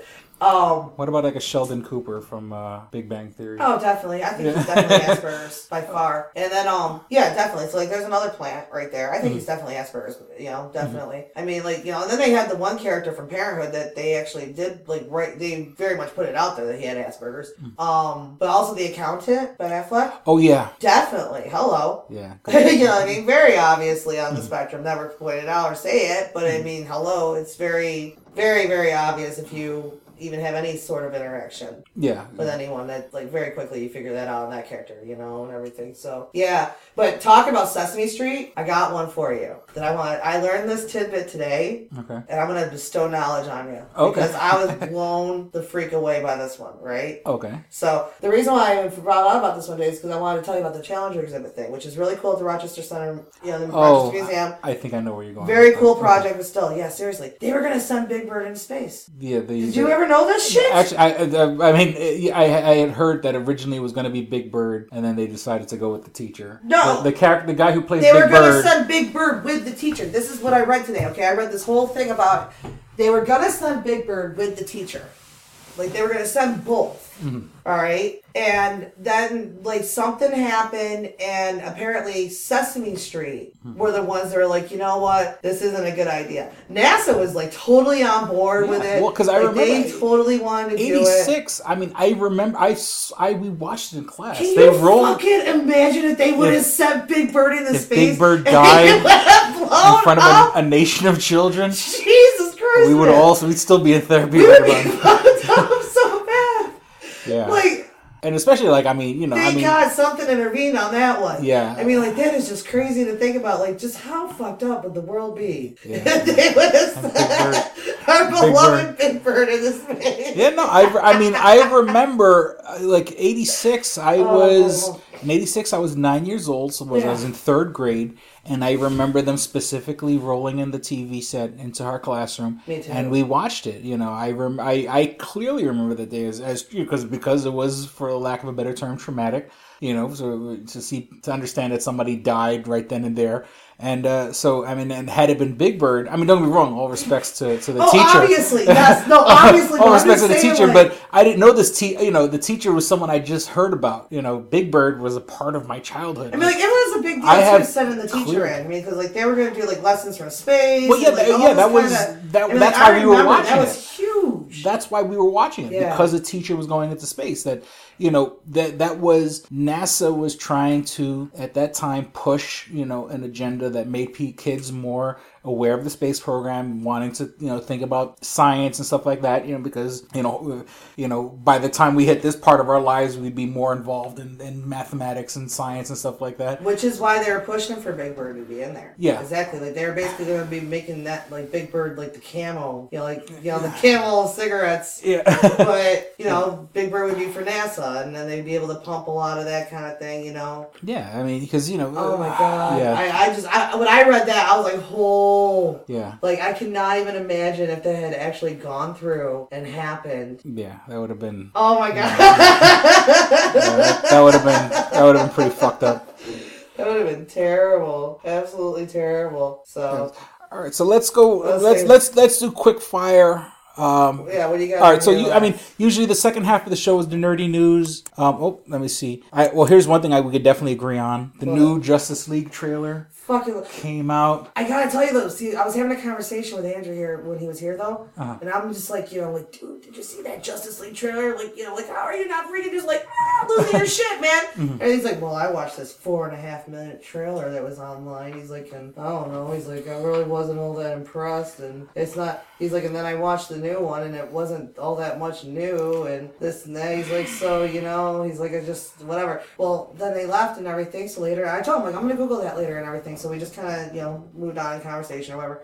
And I Googled it, and I watched that one, the 4.5 one that he was talking about, and I think he was right, too. Like, honestly, if I would have seen that 4.5 minute trailer first, because, like, when I was watching it, I'd be like, you know, I was just like, okay, like, and that was it. It was just like, okay. You know, like, it just, like, that one that I'm glad I saw the one that you posted first.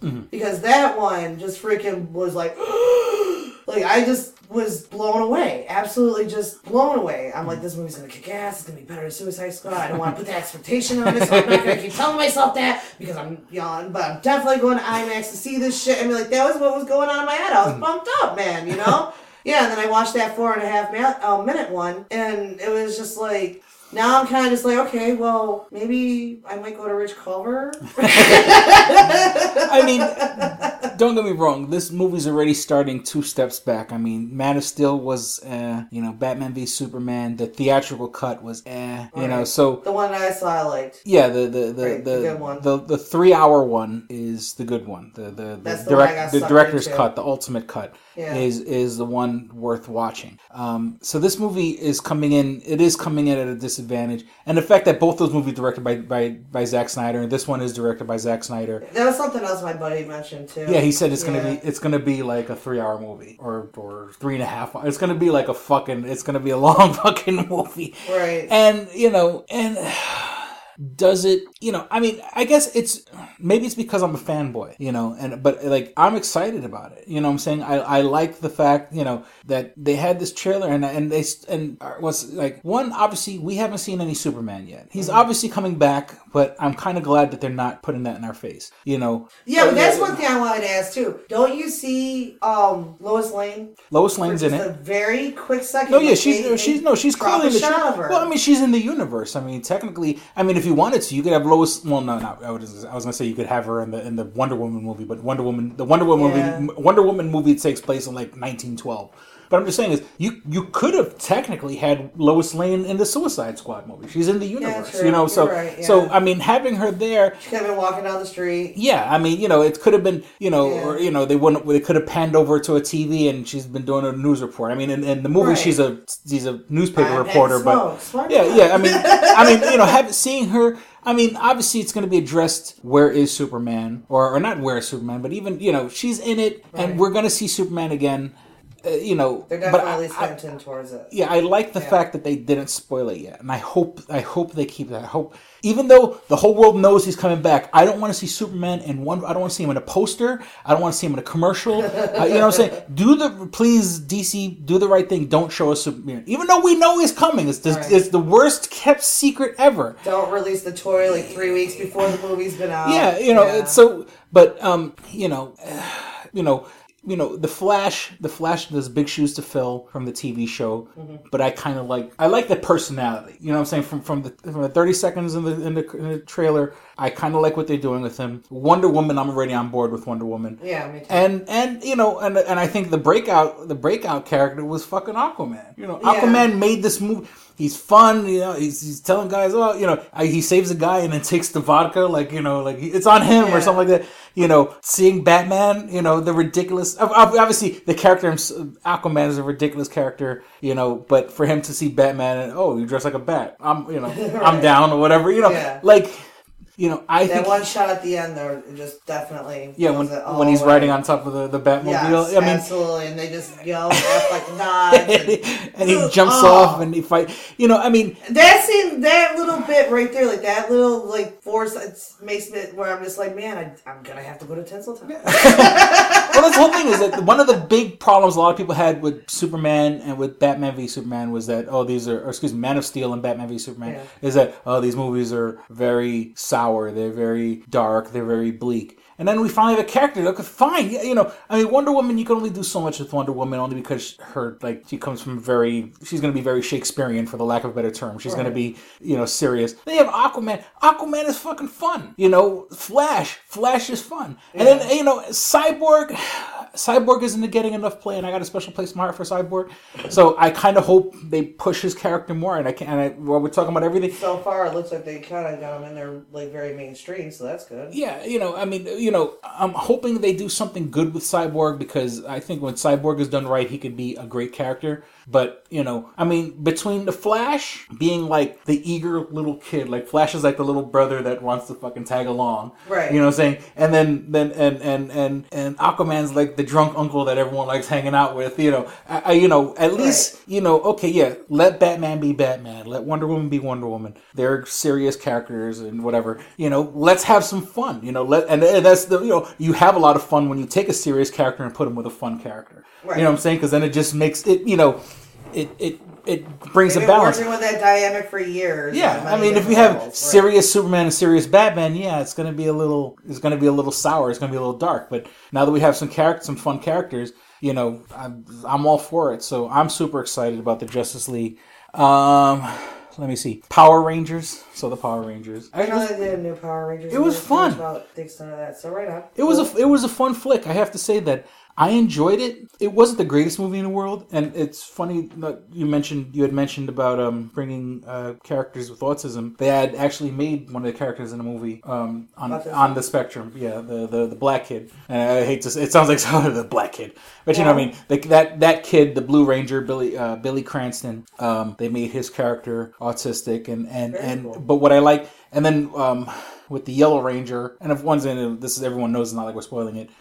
she turns out to be a lesbian. But what I like is that even with these two revelations, or even with these two, taking a character and kind of adding something, sometimes a movie, they'll take that and they'll fucking force it down your throat. Right. This is sort of like, no, these are the characters you still love, or approximation of the characters that you love, and we're not forcing an agenda down your throat. We're not she's a lesbian, she's persecuted for being a lesbian, even though she feels like she's like a bit of an outsider, but it's not like her whole story is, oh, my life is horrible because I'm a lesbian. Well, we're also in 2017. Well, no, but I'm just saying but it would have been very easy to make that her cross to bear. You know what I'm saying? True. And then the kid with autism. Didn't they just do that with Supergirl or something like that? Like, I heard a lot of controversy going on about Supergirl and the sister. Well, yeah, Supergirl's sister. Came out or something like that. Well, yeah, in the show, her sister is a lesbian and is in a relationship. Actually, they had won like an award from GLAAD, the gay. That's lesbian, probably what I heard about it and everything. And and the funny thing is, and here's where I think they are kind of shoving that down our throats. And I like Supergirl, and it's sort of like because I'm a lesbian, and as much as I love Supergirl, I feel they're trying a little too hard to show how open-minded they are. Gotcha. You know what I'm saying? And don't get me wrong, it's great. We have a character on a mainstream show. A lot of young boys watch Supergirl, and it's good to kind of have that dynamic of people who watch a show. Young boys understand that, and of course, young girls also is. I mean, Supergirl is going to have a female audience, but I'm talking about reaching the people that wouldn't traditionally. Young boys aren't going to watch a show about lesbian. Unless not that kind of. But I'm saying is, you sort of, I guess you would on Pornhub or whatever, but I'm just saying is, you put bad example. You put that. I'm saying you would put that in there where it's not all some bullshit fantasy. Obviously we're talking about a show about an alien girl from out, who flies and shit. But I'm just saying is I understand why it's there. I feel in my part of hearts, and as liberal as I try to think I am, I feel they kind of push that a little too much on the show. You know what I'm saying? And then and it's like always like I don't know. It's sort of like they kind of push the issue that they're same sex, and I for some reason it bothers me a little bit. But but I think they're doing the right thing, but I don't think they're doing it the right way. But back to Power Rangers, like the character that's on the spectrum, as a matter of fact, it comes to his benefit because he's an electronics genius. Okay. And as part of he helps out because that's not really spoiling anything. The main character, the Red Ranger, gets on house arrest and he has to wear an ankle bracelet, whatever. And Billy Cranston, the character, he's like an electronics genius. And they're like, well, I can help you out because I can fool the censor into thinking that you're home, have the police think you're home while you come out and help me with the project that I want to help because his in the movie his father's like a miner, like a miner guy's digging and he misses his father. His father passed away, so he wants the Red Ranger, the character's Red Ranger, to drive him out to the quarry and stuff like that, and to help him with something, to help him with a little project he's working on. But once again, it would have been very easy to make that the big he's autistic and make a big whoop about it. And I like the fact that they kind of just this is and it's sad that earlier I said the black guy, and that's how we figure out, what I'm saying? We're trying to be progressive, but that he happens to be, what I'm saying? He's a good character, and he's an electronics genius, happens to be autistic, And so, but one thing I got to say about the Power Rangers is it was fun. It was a fun movie. Well, that's good then. When Batman v Superman is fucking sour, when Transformers, a cartoon I loved growing up, I watched those movies and they're like, oh, it's so fucking depressing, and it's so much, they took silly characters, they kept it light. It was an action-packed movie. I enjoyed it. I dug it. And I think, with this, hopefully, I hope they don't fuck it up. They're going to do a sequel. They have to do a sequel. But, and I think also Elizabeth Banks being in it, Bryan Cranston being in it brought a lot of legitimacy to it. Yeah. Because Bryan Cranston, back in the day before he was Bryan Cranston, was actually the voice of a lot of the monsters. So that's why. Oh, really? Yeah. So I didn't know that. Back when he was a nobody. So that's why he jumped on the bandwagon. Is he going to do the movie? Sure. Because that was part of when he was fucking eating ramen noodles and shit. That was how he paid his bills. So, he brought a legitimacy to it. And Elizabeth Banks, Right. Elizabeth Banks is fucking real A deal. real- You know what I'm saying? And I like they the end of the movie, her makeup, the way they made her look, that was kind of stupid. But in the middle of the movie, they make her look like a witch. Even though Rita Repulsa is kind of like a witch, but she looks beat up like a fucked up homeless woman, I guess would be the best way to put it. Okay, then. And like they should have kept that. They should have kept her. And of course, Elizabeth Banks is a beautiful woman, but I liked her like midway through the movie because she was repulsive, And so I mean, those two brought a lot of legitimacy to the movie, and it was fun.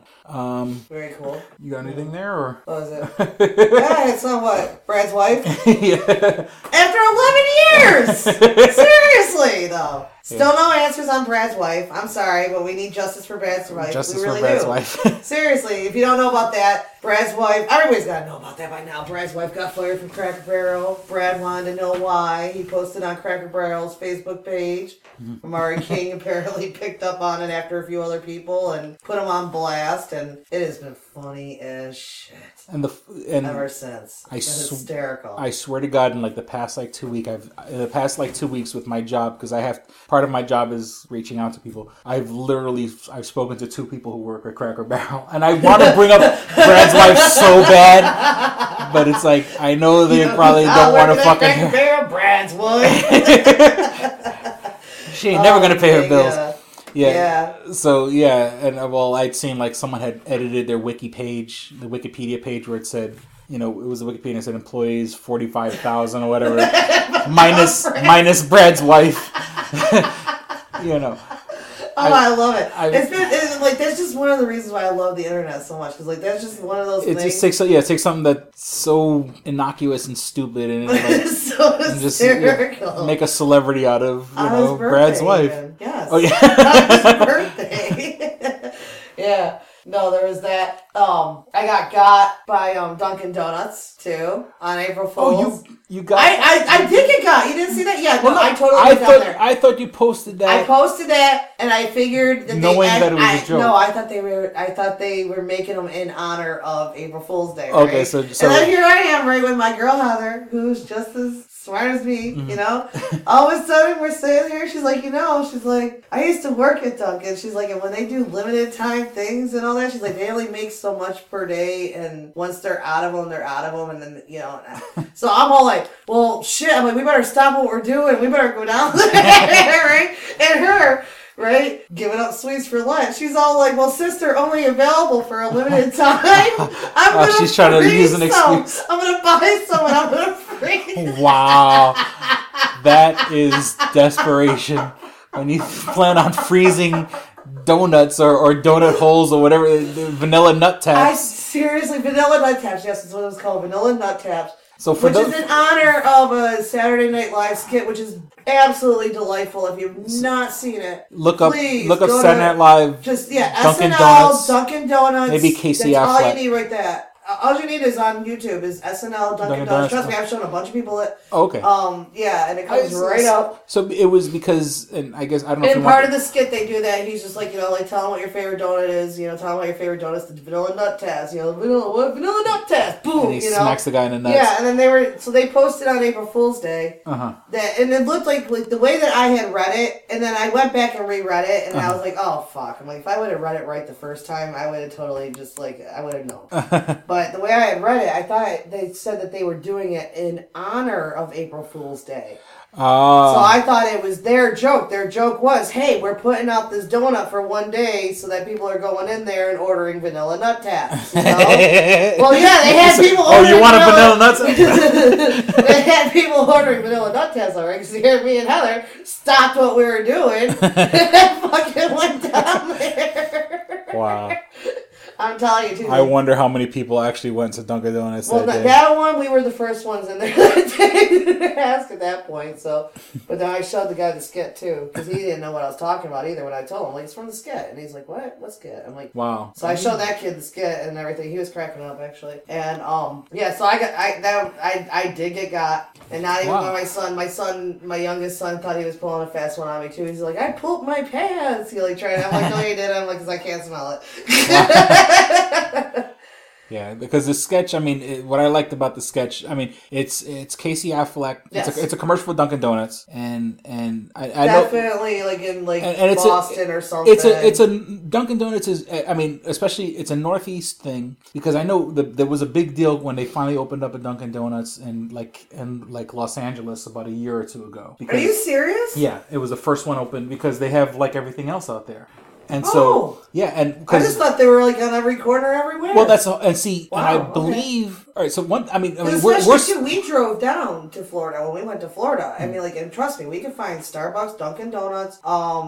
Trying to think what else too. I mean, like, obviously your main chains too, like McDonald's. Well, about a year or two ago, and that's only because like we're friends. Like, you know, being part of the podcast, we're friends of like guys who did this cartoon called Megas XLR. Okay. And they live in Los Angeles, and they got all the guys who created the show are originally from New Jersey. So when they finally opened up a Dunkin' Donuts out in Los Angeles, it was a big deal. Huh. You know, it was like finally a part of our youth is now finally made it to the West Coast. Oh my god, I didn't realize it wasn't popular out there. Well, I think there's so much competition or whatever. True. And then plus, you know, health conscious LA and stuff like that. You know, donuts and coffee. Well, yeah, but I go there for unsweetened iced teas all the time and shit like that. So. But if I'm not mistaken, and I could be wrong, I believe their corporate headquarters is in Boston, Massachusetts. Oh. So, and the funny thing is that like there are more Dunkin' Donuts in Boston, or at least in Massachusetts, like per capita. There's more than like anywhere else in the world, because since that's their corporate headquarters, there just happens to be one every fucking corner. Right. So that's part of it, and you know, Casey Affleck coming from Boston,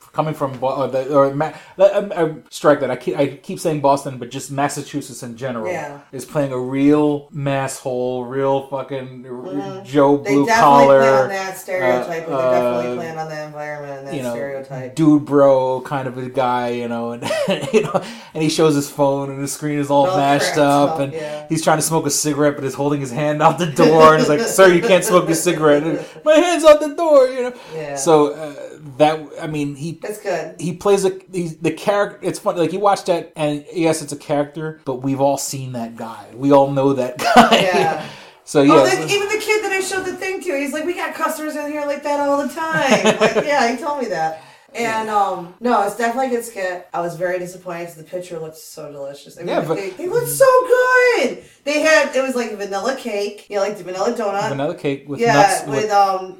It had a filling, and it had like the nuts on the outside of it, and then like more frosting dribbled on it. Like they looked. That sounds like heaven. You would stop what you were doing and go get them fucking donuts, would you not? Yeah, I mean, as soon as I heard vanilla nut not April Fool's Day, but I mean, nothing got me this year, and I'm not saying that because I'm so Mr. fucking special, nothing's gonna get me. But there was one they actually reported on the radio, and I put that on my Facebook page, where they said Sammy Hagar is going to be the lead singer, is replacing the lead singer of Tool. And Tool Tool has a very specific sound, and without taking anything away from Sammy Hagar, there's no way. Yeah.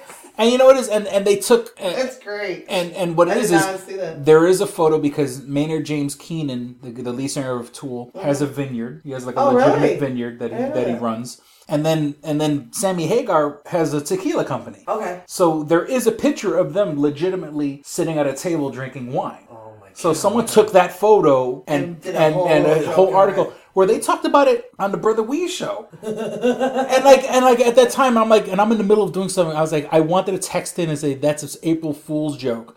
And you know, and I looked it up and I Googled it and it was on a bunch of websites or whatever. And then the third one says, you know, that a Tool tricks a lot of people with this.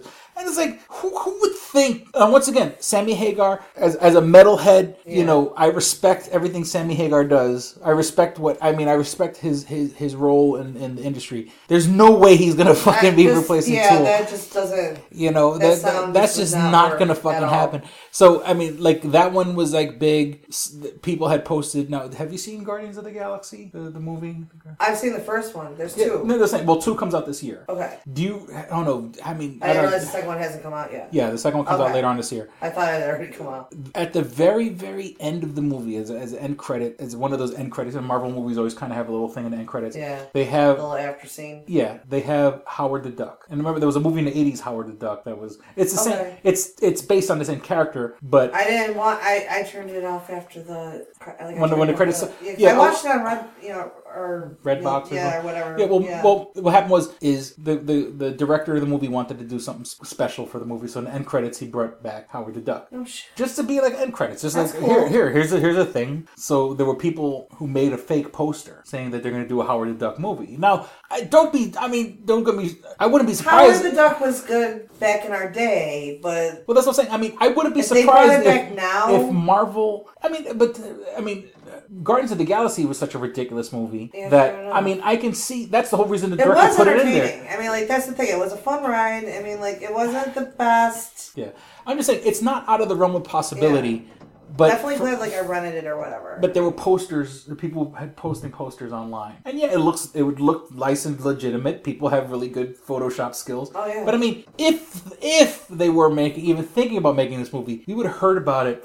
Disney would have announced it a long time. You know what I'm saying? Like it's one of those deals where we know about movies 3 years before they're Babylon. Yeah, exactly. 3 So years before. Yeah, reboots. They announced every single one of them on there, pretty much. So I saw that, and for a split second, I'm like, well, they're finally gonna do or should I say redo a Howard the Duck movie? And I'm like, nah, this is a fucking April Fool's joke. You know what I'm saying? And so, I mean, I don't want to say that's like, I don't say got like for a split second. I'm like, oh, and then I'm like, oh yeah, it's it's April Fool. So I mean, if you want to say there was one that got me, that was that one. That was that one, the Howard the Duck one. Yeah. Something else? Not really. All right, let me see. Joss Whedon, the guy who actually directed the first 2 Avengers movies, is now defecting from Marvel and is going to work for DC. I've heard about this. And he's going to be doing a Batgirl movie. Now, that being said, Joss Whedon is also the creative mind behind Buffy the Vampire Slayer. Okay. So, strong, young woman fighting. It's kind of his forte. Yeah, I mean, like the first Avengers movie was fantastic. The second one was, I wanted to fucking love it. I just didn't. Mm-hmm. So I think he finally understood that he kind of lost his mojo. Mm-hmm. The first one was great. Yeah, the first one was fantastic. Yeah, exactly. The second one though, Age of Ultron, and once again, I don't want to blame him too much. I think there was a lot of studio involvement, and he made the best movie he could without. I think they put a lot of pressure on him to make a movie that sort of connects to the whole universe. Mm-hmm. When in the first movie, he sort of, I'm making the universe, so don't, And then the second one, I think he got a little bogged down, and so. But for him, I mean, I say defect. I mean, I don't feel any ill will. I don't think, you sell out, you're going to DC. Mm-hmm. But I mean, and if DC's following the same rules that they're doing now, I'm sorry, I'm just staring out to space. No. If DC, somehow this is going to be connected to the whole Suicide Squad, Batman v Superman, Justice League. This should be in that same universe, right? And then Batgirl could be in any fucking city. It doesn't have to be Gotham. It could be she could maybe get her start in Gotham and then move off to somewhere else, some other. Yeah. And DC has a tendency of like making up cities. Like Marvel's always in the real world. Marvel's always in New York City. Mm. DC makes up cities. Right. There's Jump City and Cornerstone City, and they make up names to sort of like here's a city that's a lot like Philadelphia, but it's not Philadelphia. Yeah. It's the Keystone City. It's Keystone City, and Philadelphia, Pennsylvania is known as the Keystone State. So it's a lot like Philly, but she can be in a fictional city, maybe start in Gotham, but move out to her own place. You know what I'm saying? Like getting out from under the shadow of Batman or whatever. Yeah. So I think Joss Whedon, it's a good idea. Like I said, defected. He's not really defected. He's going to go and make a movie that he's probably going to be good at making. Sounds like it. Let me see. I don't know. Have you seen the trailer for It? No, not really into that stuff. Yeah. I'm not really into horror movies or gore, you know what I mean? Like, I'm not big into it. Well, I read the book and... Like, the cartoon violence I can handle or whatever. Mm-hmm. So, yeah, the LaBeouf's still trying to find a place to continue his class. Did you see the latest on that? Who? Shia LaBeouf. This whole, like, the He Will Not Divide Us movement? Oh, yeah, when he puts the flag and... He put the flag up, they took the flag down, and they replaced it with the... Yeah, they replaced it with the t-shirt and the hat. that, right? Uh-huh. So then he ended up moving the operation to London, right? And like within the first 2 days, they started fucking with it, and they had to take it down. And now he's looking for another place to put. But now, like they've had to actually move it out of the country.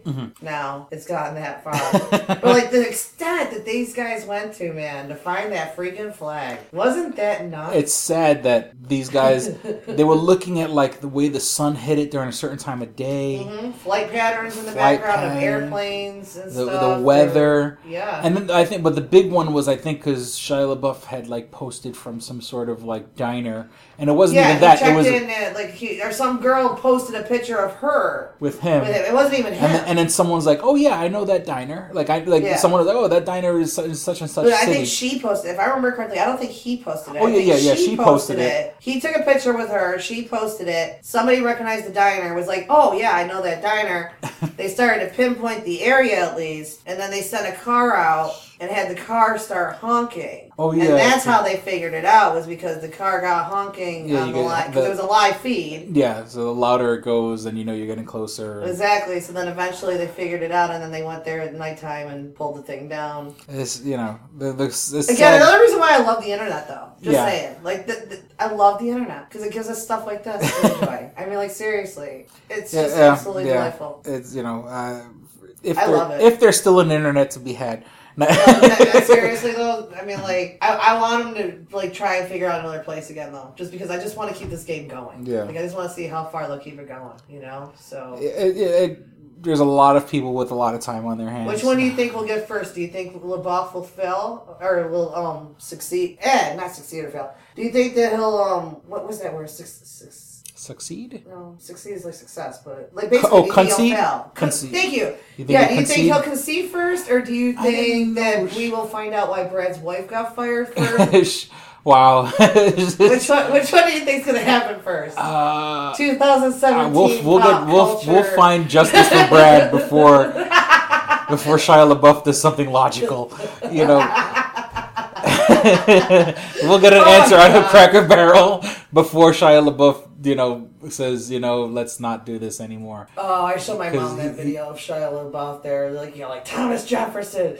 My mom's like, what's wrong with your generation? I'm like, he's lower. It's not my generation. And you know, he's younger. and you know, it's like I remember when they had. I mean, he was on like Even Stevens, and he did that movie Holes. But I remember when he was on HBO's Project Greenlight. Yes, it was one of the later seasons, and it was I remember the movie the Battle for Shaker Heights. Yes. And I remember when the cameras were following him, I said, "This fucking kid he's no." Okay, here's the funny thing.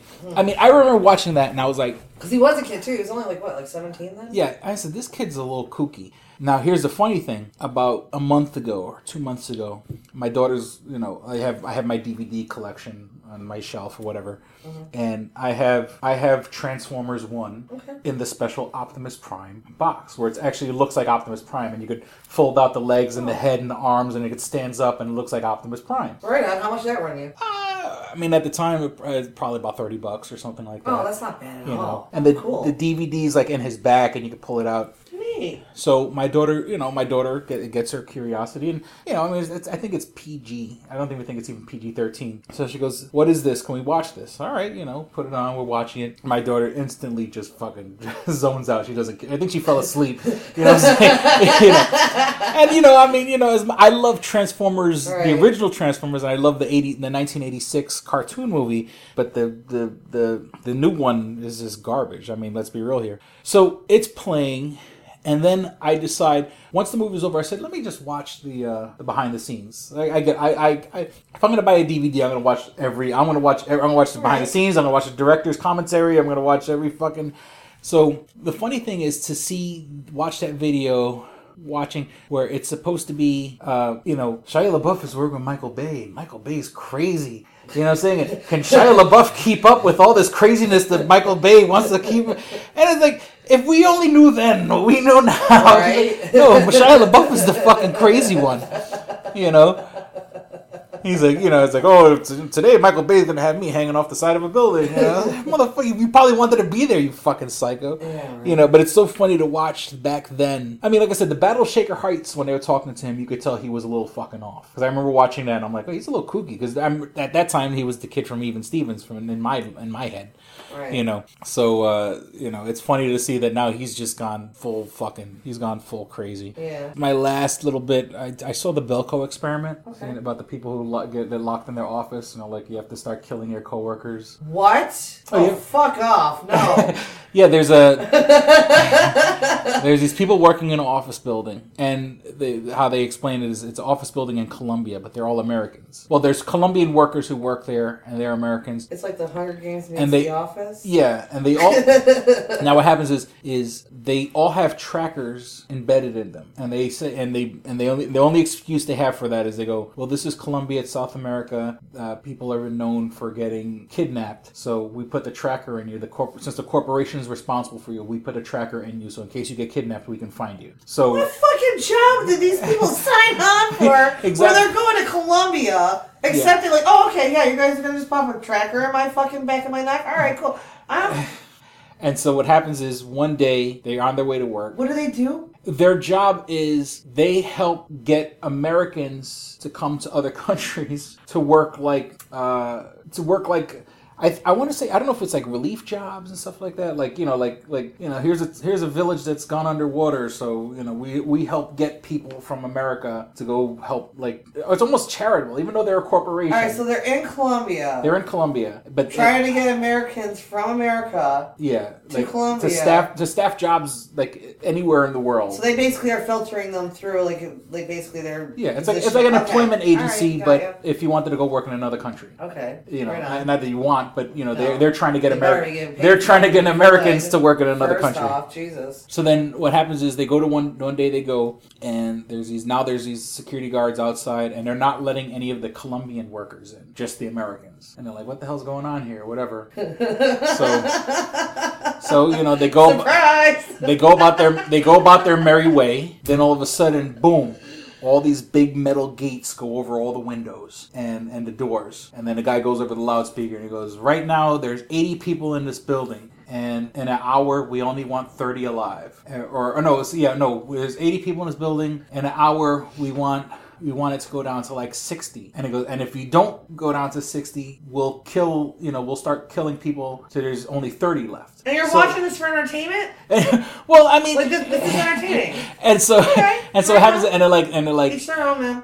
So then they go, and they go, and then they go. Me, I want to be able to sleep for a week. Just watching it. I feel there's the bars up on my windows. And it's like, and to show you we mean business, boom, they blow up one person's head. And so they're like, so that's what the trackers were. Yeah, the trackers were also bombs. Even better. So it's like if you don't start killing each other, we'll kill you. So you can fight amongst yourselves and only kill 30, or we'll kill 60. What the fuck? So now you got regular random people just sorry, Jen, it's either you or me. And I mean, it's a real. There's a few coworkers from Sprint that. Oh yeah, let me say, I'm just like, you know what? I look at my job now. I'm like, that motherfucker. This bitch definitely. This bitch should be the first one I'm going after.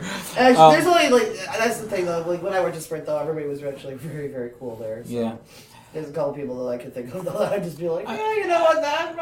I mean, it's an interesting concept, but unfortunately, the movie was boring. It was. Well, I don't want to say. I mean, it's sort of like you had a lot of chances to do something with it, and it sort of was just like. It's just fucked up. If you're a sensitive person, definitely don't watch this movie. I'm good. Like that's the whole thing. Is it's a lot of innocent people begging for their lives, and it's sort of and it's they should have made it a little bit more social commentary or something like that or whatever, and it's let's just make a movie to watch people die.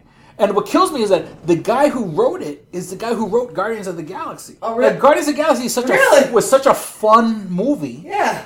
And, you know, he's done a couple other movies that were good. He did this movie called Super. He did this movie called Slither. You know, Super was with the guy from The Office, the guy who played Dwight from The Office, that he plays a superhero. Right. Okay, I know what movie you're talking about. Yeah. All right, right. He did this movie called Slither, where it's like these alien slugs visit, you know. So all his movies are kind of like odd. Now, but the one caveat is that all those other movies he's directed. This one he just wrote. Oh. So maybe the director fucked it up. Right. But he wrote it, and it was just, I don't know, they had a lot of opportunity to make it like so. But it does seem to be a little bit different. Oh, yeah, no, it's cruel. I mean, you know. But like from even what you mentioned too, you're like, yeah, like Slither's about a slug, and yeah, it's like and then also we're talking about like, you know, like Office with the bars on the windows and bombs that planted in the back of your neck. People's heads start blowing up. And Hunger Games. Yeah, and this whole thing is they said it's Hunger Games meets like Office Space, you know. And that's the whole thing is you would think it would be like you think it would be like a movie goofing on like office culture or whatever, but it was just a movie like let's make a movie that have a lot of people die in. You know, it's saying like it could have been so much better. And without spoiling it, like they kind of leave it where there's probably going to be a part 2. And goody! Yeah, and so then we get to look forward to more of this. and actually, I had watched an interview with the director, and he goes, actually, I have 2 more movies planned in my head, so this might actually even be a trilogy. Oh, but I think the first one probably didn't do good enough to bring on. You never know in Hollywood these days, man. Yeah. I mean, and plus that movie cost $5 to make because it's just a whole bunch of. It was like there's like 2 kind of famous actors. There's the guy who plays the guy from Scrubs, the real asshole doctor. Oh, I don't know his name. McGinley? Dr. Cox is the character. Yeah, Dr. Cox and I love Scrubs. Scrubs is such a great show. And the guy from The Walking Dead who had his hand cut off. I don't watch that show. So yeah, Michael Rooker from Mallrats, the dad from Mallrats. Oh, okay, yeah. Yeah, the bald guy. Yeah. Michael Rooker and the he's guy. in The Walking Dead now. He was in The Walking Dead, like season 1 or whatever. And he's not. And spoiler alert, he gets his hand cut off. Well, good for him. Yeah, it was only 5-6 years ago. But if you ever decide to start watching The Walking Dead, spoiler alert, his hand gets cut off. So Michael Rooker and that guy are in it, but you know, and I mean, they're good actors, but everyone else in the movie is a total unknown. So that's about it. So I think it's time. Let's wrap it up. It's Holy shit, 11 seriously? o'clock. Yeah, we've been doing this for 2 hours. So anything you want to plug while we have you up here? Because do you Simply Perfect Weddings? Yes. Is it? Do you still have the website? Because I thought maybe I put the website in last episode. www.rochesterperfectwedding.com. Oh, Rochester or Perfect Weddings. I'm sorry, Perfect Weddings. RochesterPerfectWeddings.com. www.rochesterperfectweddings.com. Ah, okay. That's all right. So I couldn't get Simply Perfect Weddings because that was taken. Yeah, and now it's like it's not even like it's there. But I'm just saying I think someone's like holding it or something, like they're waiting. I think maybe they're waiting for. Oh, you're talking about Simply Perfect Weddings? Yeah. It's out there now? I think someone's. When I went to register my domain, it was being used by some company and like freaking I forgot where they were, but they were somewhere else, and they weren't even doing like wedding officiants or anything like that. Like they were. Well, somebody like right now somebody owns TwoStrangersOnePodcast.com. Okay. And what it is that you know you get it from like GoDaddy or whatever, and you pay the $12 for the year, and then if you don't renew it, which unfortunately I didn't, they go and they hold on to it, and then they're like, oh well, if you want it now it's $90. Fuck. So that's why I'm on TwoStrangersOnePodcast.net. Go fuck yourself. You know, keep your $90. I'll keep the .net and just say it's network. Yeah. There was Two Strangers One Podcast Network. Yeah, there was some other company that was doing like they had the same name. Yeah, they do that somewhere else, and they did something completely different than what I do. And that's the whole thing is I only know about that. Well, one I tried to do it, and like somebody owns it. I'm like, how the fuck could they own it? And I had someone email me one day, and it was it was like it wasn't like a personal email, it was like a corporate. Like, would TwoStrangersOnePodcast.com is now available. Visit our site, and it's like, oh, we can give it to you for $90. Fuck you, I was paying $12 for it. You know what I'm saying? So. You know, I'm too cheap for that. So, RochesterPerfectWeddings.com. Well, no, the business is called Simply Perfect Weddings. I know, it's so fucking confusing. Business is called Simply Perfect Weddings. The website itself is RochesterPerfectWeddings.com. RochesterPerfectWeddings.com. And for all your... That was way easier. for wedding officiant needs, pretty much. I mean, like, not really too much out there for this type of audience, but you never know. Never know. You may know somebody. You may know somebody who wants to get married, and if you happen to be in Rochester, in the Rochester area, Yeah. We may know somebody that can help you get it organized. Okay. So, and then, you were like, the last episode you're on, you were talking about expanding into DJing and stuff like that. Is that still a thing or no? Well, I did go on a job interview for a different company, actually. And, okay. I got the "It's not us, it's you" email yesterday. Okay. Friday, actually. So that was a good time. But that's okay. She wrote me a very lovely email. It was not like one of those, like, usually when you get those rejection emails from companies, they're usually pretty, like, standard. Like, you can tell that, like, you've been, but she wrote me a nice one. So, and told me to keep going and all this kind of stuff. And they just basically, they had somebody that was experienced that also came in. And okay. Gotcha. Yeah, so she wrote me a very nice email, so I can't even really mock it. And I'm glad I went on the interview because at least I got the experience, and everything like that. But yeah, I was disappointed that didn't pan out. But the other, there is still the one opportunity still in the background that could possibly still pan out. That whole thing depends on just basically how much business he gets. Oh, okay. So, yeah. Stay tuned.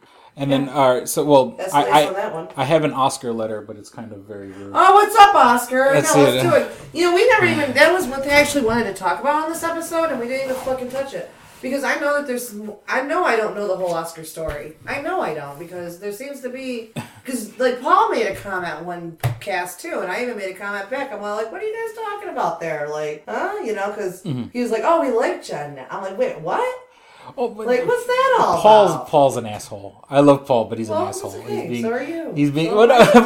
no, that's part of... I can be when I want to be. But. He's from that, like, if I like you, I'll break your balls kind of a, So when Paul does shit like that, it's just Paul just being an asshole. And here's an Oscar letter. Oscar right here. All right, and it's funny because I swear I just looked this... I don't check the email until basically we're about ready to record. So he goes. Did he send it, by the way? This was sent on March 9th, which is funny because it's been a while. Yeah, which is actually we released the new episode. The last one was wiretapping that ass, and that was with me and Paul. Right, and then the one before that was you. You and me in Rochester, Babylon.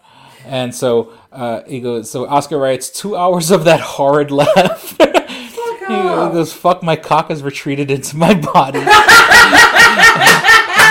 hope it just did again. And I swear, Oscar, I did not read this letter. I read it like... we had actually started... My laugh's bad. You should hear my cousins. I got twin cousins, and theirs is louder. Oh, yeah. Louder, more annoying. And he goes, dude... Absolutely. It's a Smith thing, sorry. Dude, do us a favor. If Paul isn't available, literally grab a stranger from the street. That's good. I gotta give him credit. Time has proven that no female will ever replace Kristen. Aww. Damn, I miss her so. If she ever does a podcast, I'm out. If you keep torturing me with that Jenna laugh. So, once again... Jen, still cool? Jenna, so... All right, so Oscar's not a fan. That's I got a unique voice. But there's to keep coming back, there's a certain love there. And and not for nothing, there's been some real serious, like, earthquake type shit going on in Peru, because he's from Peru. Oh. So I didn't want to, like, who knows? You're like, this fucking little bastard. Yeah. So, he's freaking, like, trapped under rubble. And he literally, this was written, like, the day of the last episode. So this might even been written before it was released, but so now he'll be real happy after this. Oscar, if you're back, you know what? The right people that I need to be around, they like my laugh. Gotcha. So and it's And hey, not for nothing, but you know what? The last episode that I did, how much notice did you give me on that one? Let's just point that. Just say it. Oh yeah. No, it was like you called me up and you're like, "Hey, you want to record in like a couple hours?" I was like, "Okay, yeah." You know what I mean? Then today we talked this afternoon, and it was like, "Why? What's going on with this whole thing?" You said something about doing a solo show. You're like, "I tried to do one last night, and it didn't work out." I tried because I was so into getting an episode out there. I said, "You know what? I'm going to do one by myself." Yeah. And I recorded it last night, and it's kind of hard to talk without having someone to kind of bounce off of. Right. It feels like I'm like a reporter. It feels like, all right, and then this happened. All right, and then this happened. And it's, and don't get me wrong. I love the sound of my own voice, but it didn't feel natural. It felt very pushed and forced, and I'm like, I mean, I could have released it, or I could have started to release, like, think about it, but I'm glad like you got a hold of me, and I was like, and you said, hey, let's do an episode. So I'm kind of glad you because that I'm glad that other episode's not going to see the light of day, because it's as much as I try to be funny, you can't be funny to yourself. You know what I'm saying? You make a joke. If there isn't someone there to laugh at, I feel like I'm bombing up here. So, and I'm pretty sure Oscar will say something like, you should have put out that other episode. It felt more like a news report than a podcast. Yeah. So, and at least I'd rather have the more natural flow of a conversation, even if it is 2 hours long.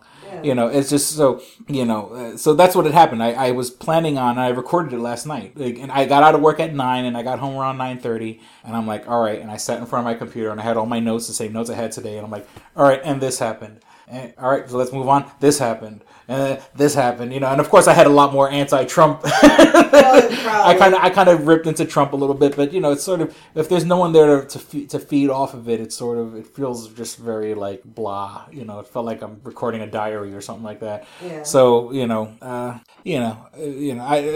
show needs a co-host. I mean, and plus that we're literally like 10 days away from we're about 16 days away from our 5-year anniversary. So, it would have been sad if I'm doing an episode by myself on the 5-year anniversary.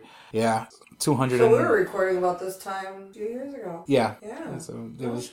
Yeah. 420 was the anniversary. 420, man. Yeah. So the Battlestar Galactica hits again. There, it's all happened before, and it'll all happen again. So say we all. So say we all. So all right. So yeah. Sorry, you don't like the laugh, Oscar, but we love you still. Yeah.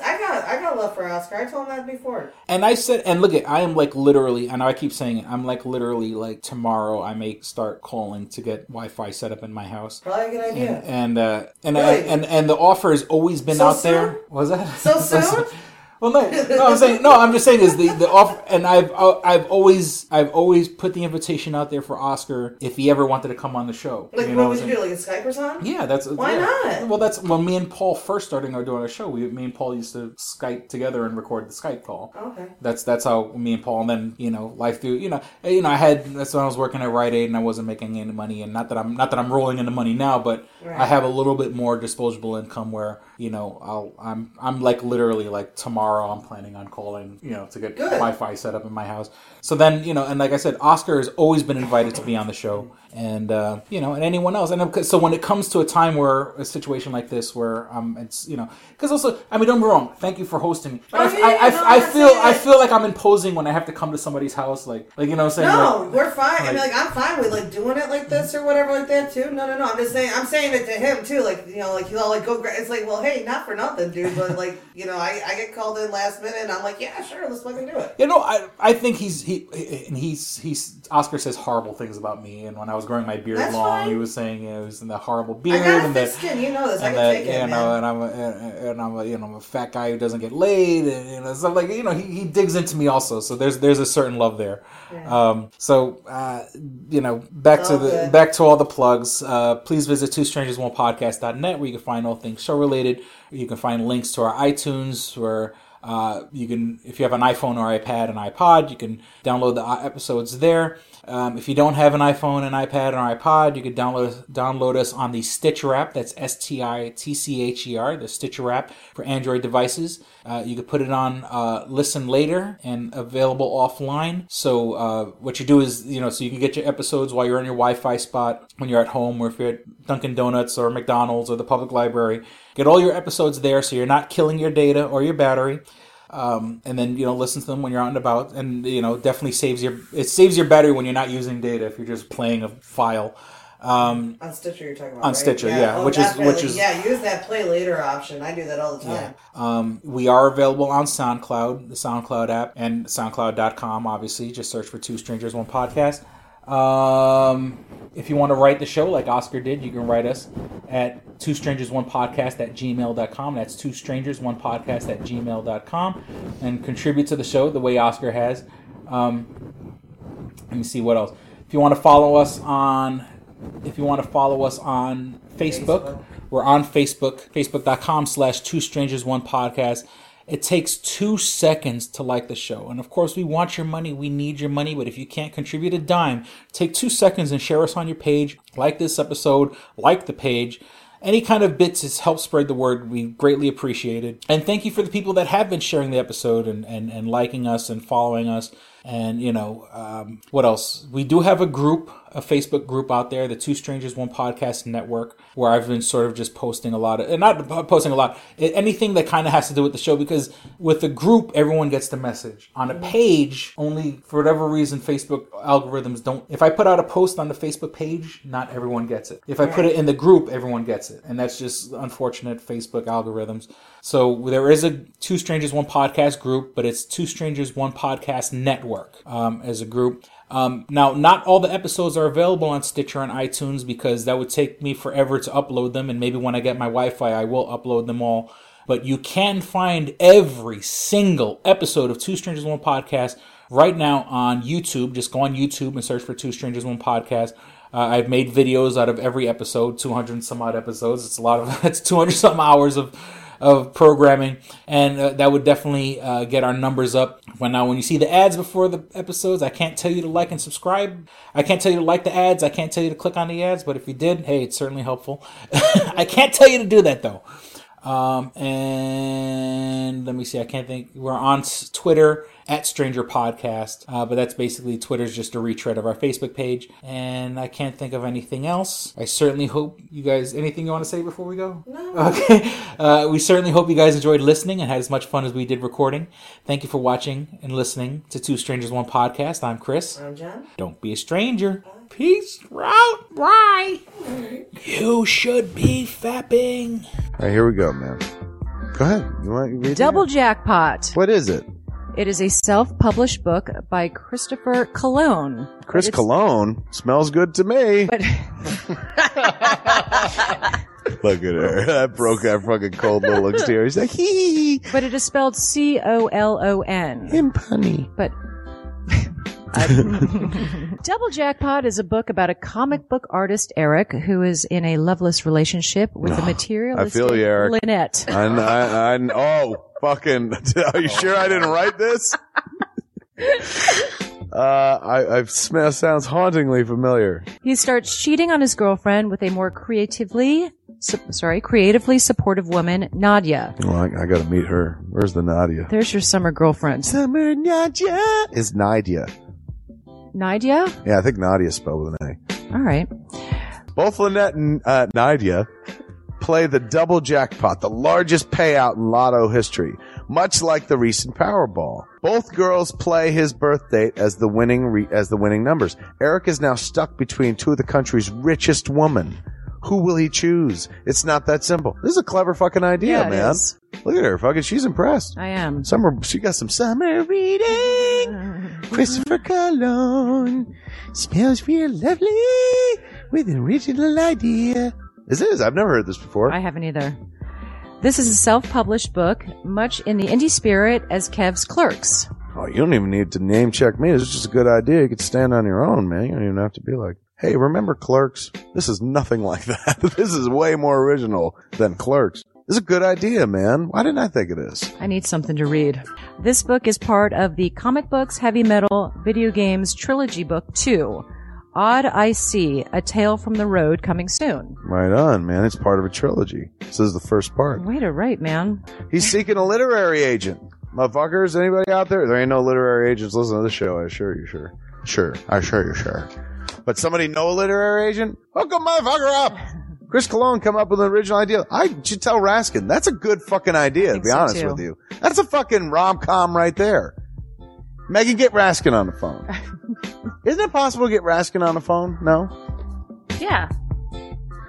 I want to run it past him, man. I want to, and if it happens, I get a taste, Chris Cologne.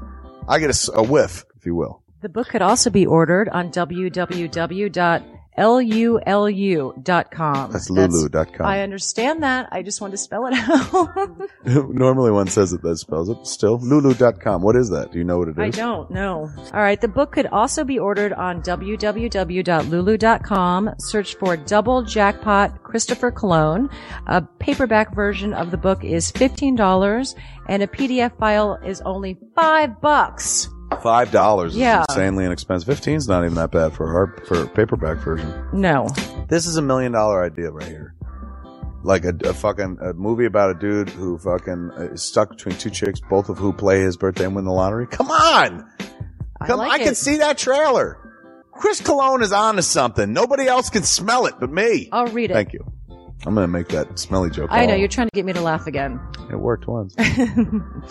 Double Jackpot is a self-published book by Chris Cologne, man. It's the first book in his comic books, heavy metal, video games trilogy.